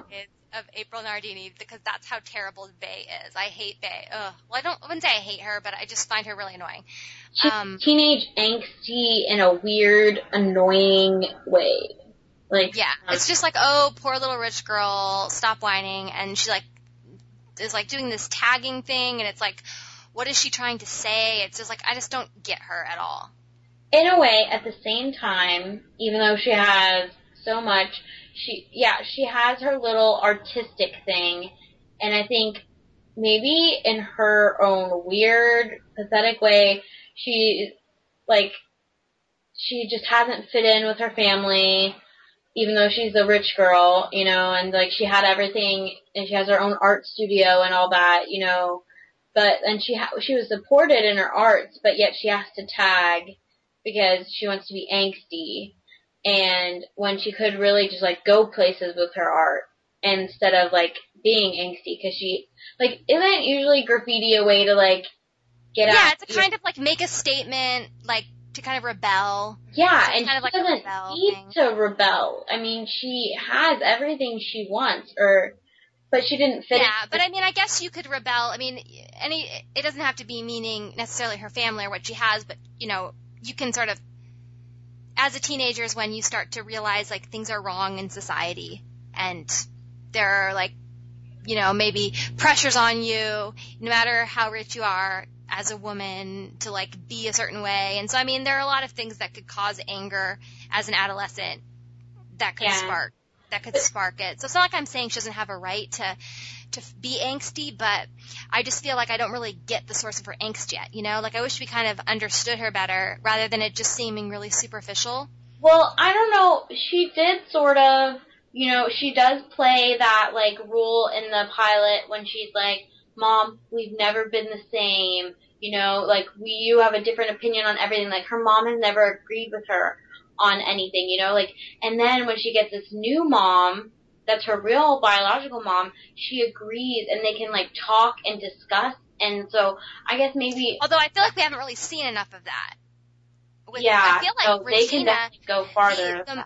Her biological mom, Bae's biological mom, has not really bonded with Bae as much as I feel like Daphne has been bonding with the Kenishes. Because like I feel like Regina is very kind of standoffish. Really? I think it was more not Daphne. I think it was more Bae. Like I think she. I guess okay, so maybe Bae is the standoffish one. I feel like I guess Bae has more been stalking the neighborhood rather than talking to the mom. Yeah. Like she's been hanging out in the neighborhood and like hanging out with that guy. Yeah. And kind of like thinking, oh, my life could have been so different, but she hasn't really taken the time to get to know Regina. But they'd had that painting sesh. But that wasn't until the second episode. Yeah. I thought that was the third episode, but I guess you never saw the third episode. No. So I guess it can't be the third episode. Yeah. But I thought the painting was the third episode. I've only seen 2 episodes. Okay. Well, anyways, the other thing they sort of bond over is the fact that Regina is an alcoholic, and she tells Bae about that. So basically, Bae needs to be careful because alcoholism is genetic. Family. Yeah. Yeah. I mean, the sort of proclivity to be one is genetic, and so to be an addict, and so she has to sort of be careful and. So there's that issue. Okay, well, after that, one thing I was thinking, my sort of general impression was in the first 2 episodes, I felt like everybody was so, like, kind of awful people. Like, they were kind of really all getting on my nerves, except for Daphne. Like, I feel like Daphne's, like, the only good one. And then I really liked Emmett, her best friend. Oh, yes. The adorable motorcycle driver boy. I did not like the football player that was dating Bae or whatever. He is terrible. Okay, yeah. No, I know he doesn't know yet that they're going through the weird thing that they're going through, you know? But he was pretty quick to jump to a new girl after, like, he and Bae weren't even broken up. And then he, like, wasn't being very understanding to Bae, although, I mean, she is a brat, but still, he didn't really take the time to, like, understand what was going on in her life. He just assumed she was being overdramatic. And then he just jumps over to this other girl, and then that whole thing happened where Daphne and him are hanging out, and his friends are being total jerks, and he doesn't stick up for her at all. Yeah, he's like, guys, that's not cool. Like, that's not sticking up for them. That's like, you need to tell them to shut up and leave, like, if they're not, like, gonna act cool, you know? And it also just reveals, like, if you're friends with people like that, like, what does that say about you? Yeah. You know? Like, That's just like just another meathead. Yeah, it kind of makes him seem like kind of weak character if he hangs out with, like, jerks like that. And I really like that she could call her friend and have him pick her up. You know, he's a really good friend. I'm wondering if there's any feelings towards her. I think he likes her. I'm sure. Because in the episode you haven't seen yet, there's this really cute thing where he describes his perfect girl, and she sounds a lot like Daphne. Oh, that's so cute. Yeah.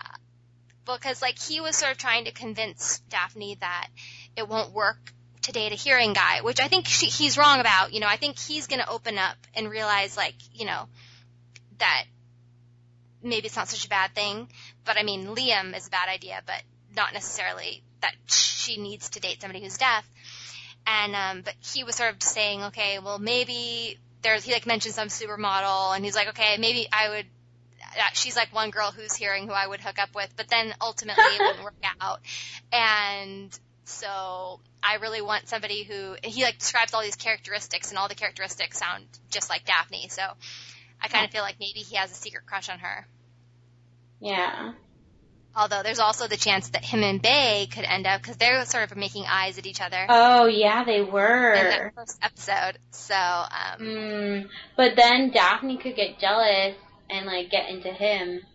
Yeah, who knows what could go on. So, yeah. So there's that sort of teen love thing going on, but ultimately, you know, the family dynamic is what's interesting. I like the brother. The brother is cool, and he's from Smallville. Yeah. And, but I that's what my point was that, like, I felt like the people were really unlikable, like the parents were all really unlikable because they were just all so strident and over the top and angry, and then they kind of calmed down at the end of the second episode, and then in the third episode things improved a bit more, and so I'm starting to, like, if they had stayed at that same pitch that they were acting like in the pilot and in the first half of the second episode when they're fighting, like, it would not be a fun show to watch. So I like that they're all softening a bit. Yeah, I felt like the parents made it a lot about them. Yeah. And this whole thing, like, the pressure, I feel would be mostly on the kids.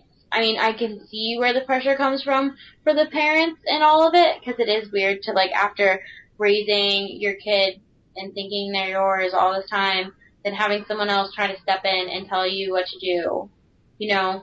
And I can see that being really stressful, thinking you did a good job and all that. But then, at the same time, I mean, think about these kids, how they're, like, thinking that they were, like, this whole other child and feeling disconnected from their family, you know, in a way, like, because, I mean, there's certain things, like, you know how we're like, oh, we're definitely related, you know, like how we say that all the time, you know, because we agree with things, you know, with each other, and, like, there's things, Pilina and I just connect and, like, play games together, like Angel, how we all play Angel together, and we all have that little competitive edge, but, like, love each other and are funny about it, you know. I don't know, it's just, like, if we weren't related, it's, like, hard to, like, it's just so weird, like, that would shatter. Well, it's like I think if you go through your whole life thinking that and then come to the realization, it could, because I think those same connections can develop if you're raised together. Like, I think, you know, let's say you had an adopted sibling, it's like, they're not any less your brother or sister, even if you're not blood related, you know, if you're sort of, you know, like, because I don't want to think any listeners to think like we're saying that, like, you only have you know, like, I think, but I think what's disconcerting is that you sort of lived this whole life and it was like almost a lie, but nobody knew it was a lie. It's like kind of scary. It's scary because then you start to question everything that you just assumed because you didn't know. But I think it's kind of, I don't know.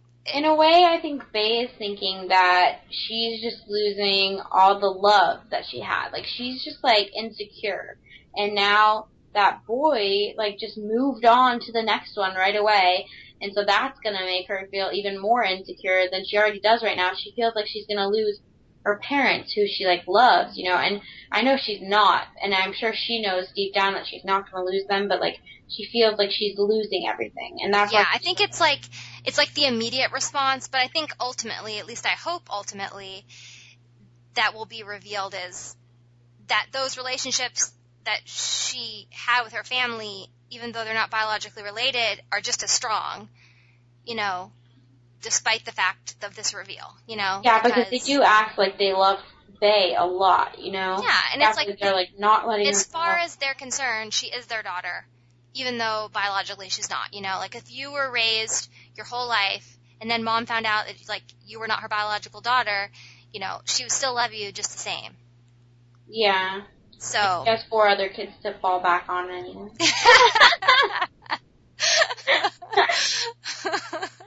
Are you all? She wouldn't really care. She'd be like, oh yeah, okay, I don't have that one. So that one's out. Whatever. She's front. Yeah, no. Yeah, so, I mean, like, I think in some ways it's frustrating that she's sort of having those feelings, but at the same time it's realistic. Because obviously if you're a teenager and your world kind of gets turned upside down. But I also like that family is sort of, you know, even though this is a bad thing, it's like, it's really not the end of the world, because ultimately you're getting more people that love you. You're getting more people that love you. And ultimately both of those girls, even though there was the kind of stress of like the reveal that Daphne got deaf because of a sickness in childhood, and there's sort of a moment where maybe there might be some blame. Yeah. But then I think they get past that, and I think ultimately why this story has sort of a happiness to it a little bit, in the fact that both sides of the parents, you know, love their kid, and so they had a happy childhood because they had somebody who loved and supported them and took care of them. So it's not like they got switched at birth and had to go to some terrible parent. But you know. Daphne didn't have a dad. No, she didn't have a dad. Depriving also. Like, not only was she deprived of money, but she was deprived of a dad.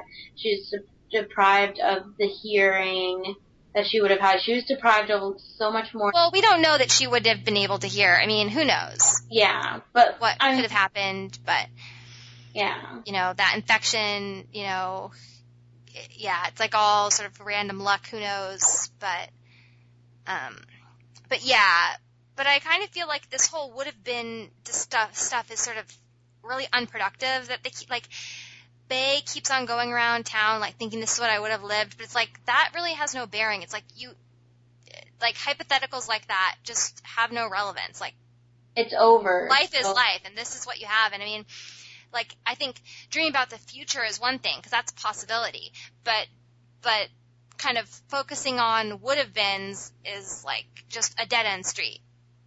Like, yeah. And it's just not productive. So I'm kind of hoping they scale back on that. I think whole aspect. I think Bae needs to get over herself, sort of, and, like, spend more time with the family, because she's sort of just, like, in her own little world with her. Yeah, she hasn't really been connecting. I think she sort of feels like when Daphne is in the mix, she's not part of the family, instead of getting to know Daphne, because I feel like the brother brings up this point, like, there's one person that could understand what Bae's going through, and that's Daphne. Like, they're the only two people that are in the same situation.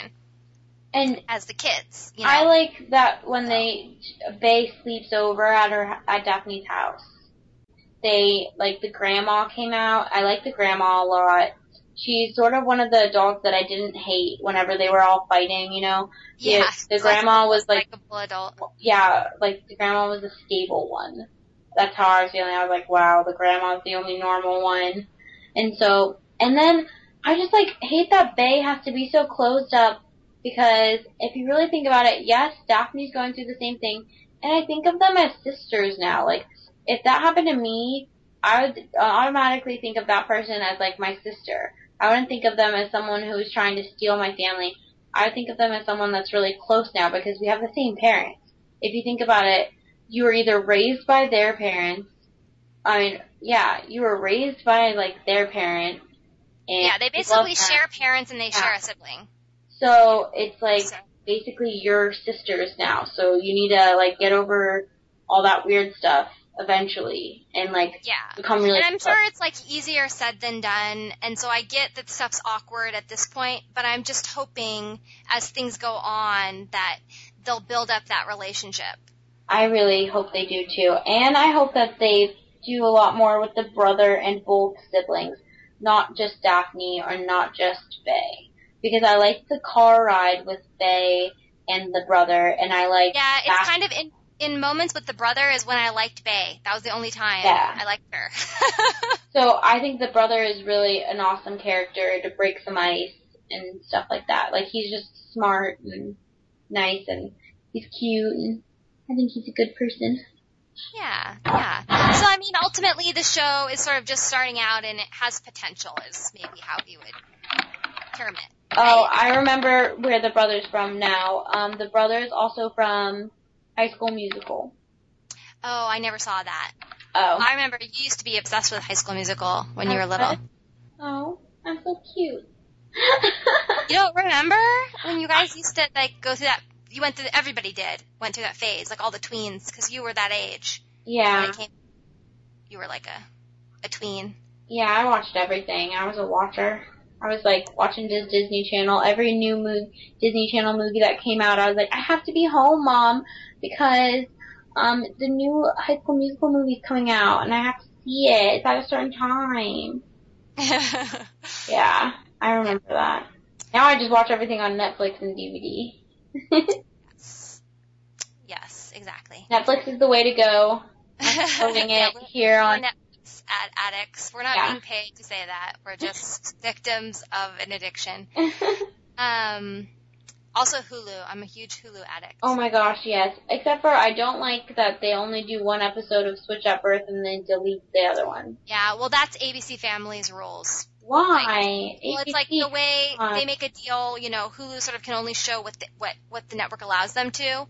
And so, yeah, it's like, unfortunately, so. Yeah, it's very unfortunate. So, yeah. So, I guess we've covered all of our stuff, and it's really late where you are, Jeannie. Poor thing. You're going to have to sleep in late tomorrow. I can't sleep in late. I have church. Oh, poor thing. It's okay. I sort of just zone out during church. I'm a terrible big sister. It's okay. I've been staying up pretty late anyway. Well, at least it's summer, so you can sort of have flexibility. At least you don't have homework. Well, I'm sort of doing the ACT, SAT thing. Oh, okay. I relate to you other teenagers listening. I'm going my senior year. Oh, yeah, you're about to be a senior. Yeah. Oh, my gosh. That's so exciting. Old. Okay, so that's it for the Heroine TV podcast. Thank you so much for listening. If you have any feedback, you can email us at heroinetv@gmail.com. That's HEROINETV@gmail.com. And you can visit the website and make comments there at www.heroinetv.com. And thank you, Jeannie, for agreeing to come on. You're very welcome. I had a lot of fun. I had a lot of fun, too. We have to do it again. This was like our first one, and we had so much to talk about. We went on really long, but, you know, we'll get more used to it as the summer goes on, and hopefully you'll come back, right?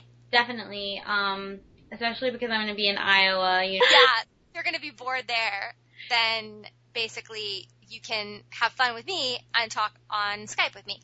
Have lots of time. We can talk about Hunger Games, and we can talk more about these shows as they continue, see if they get better. We can talk about everything. Yep, awesome. Like all of the same stuff. Bye. Okay, goodbye.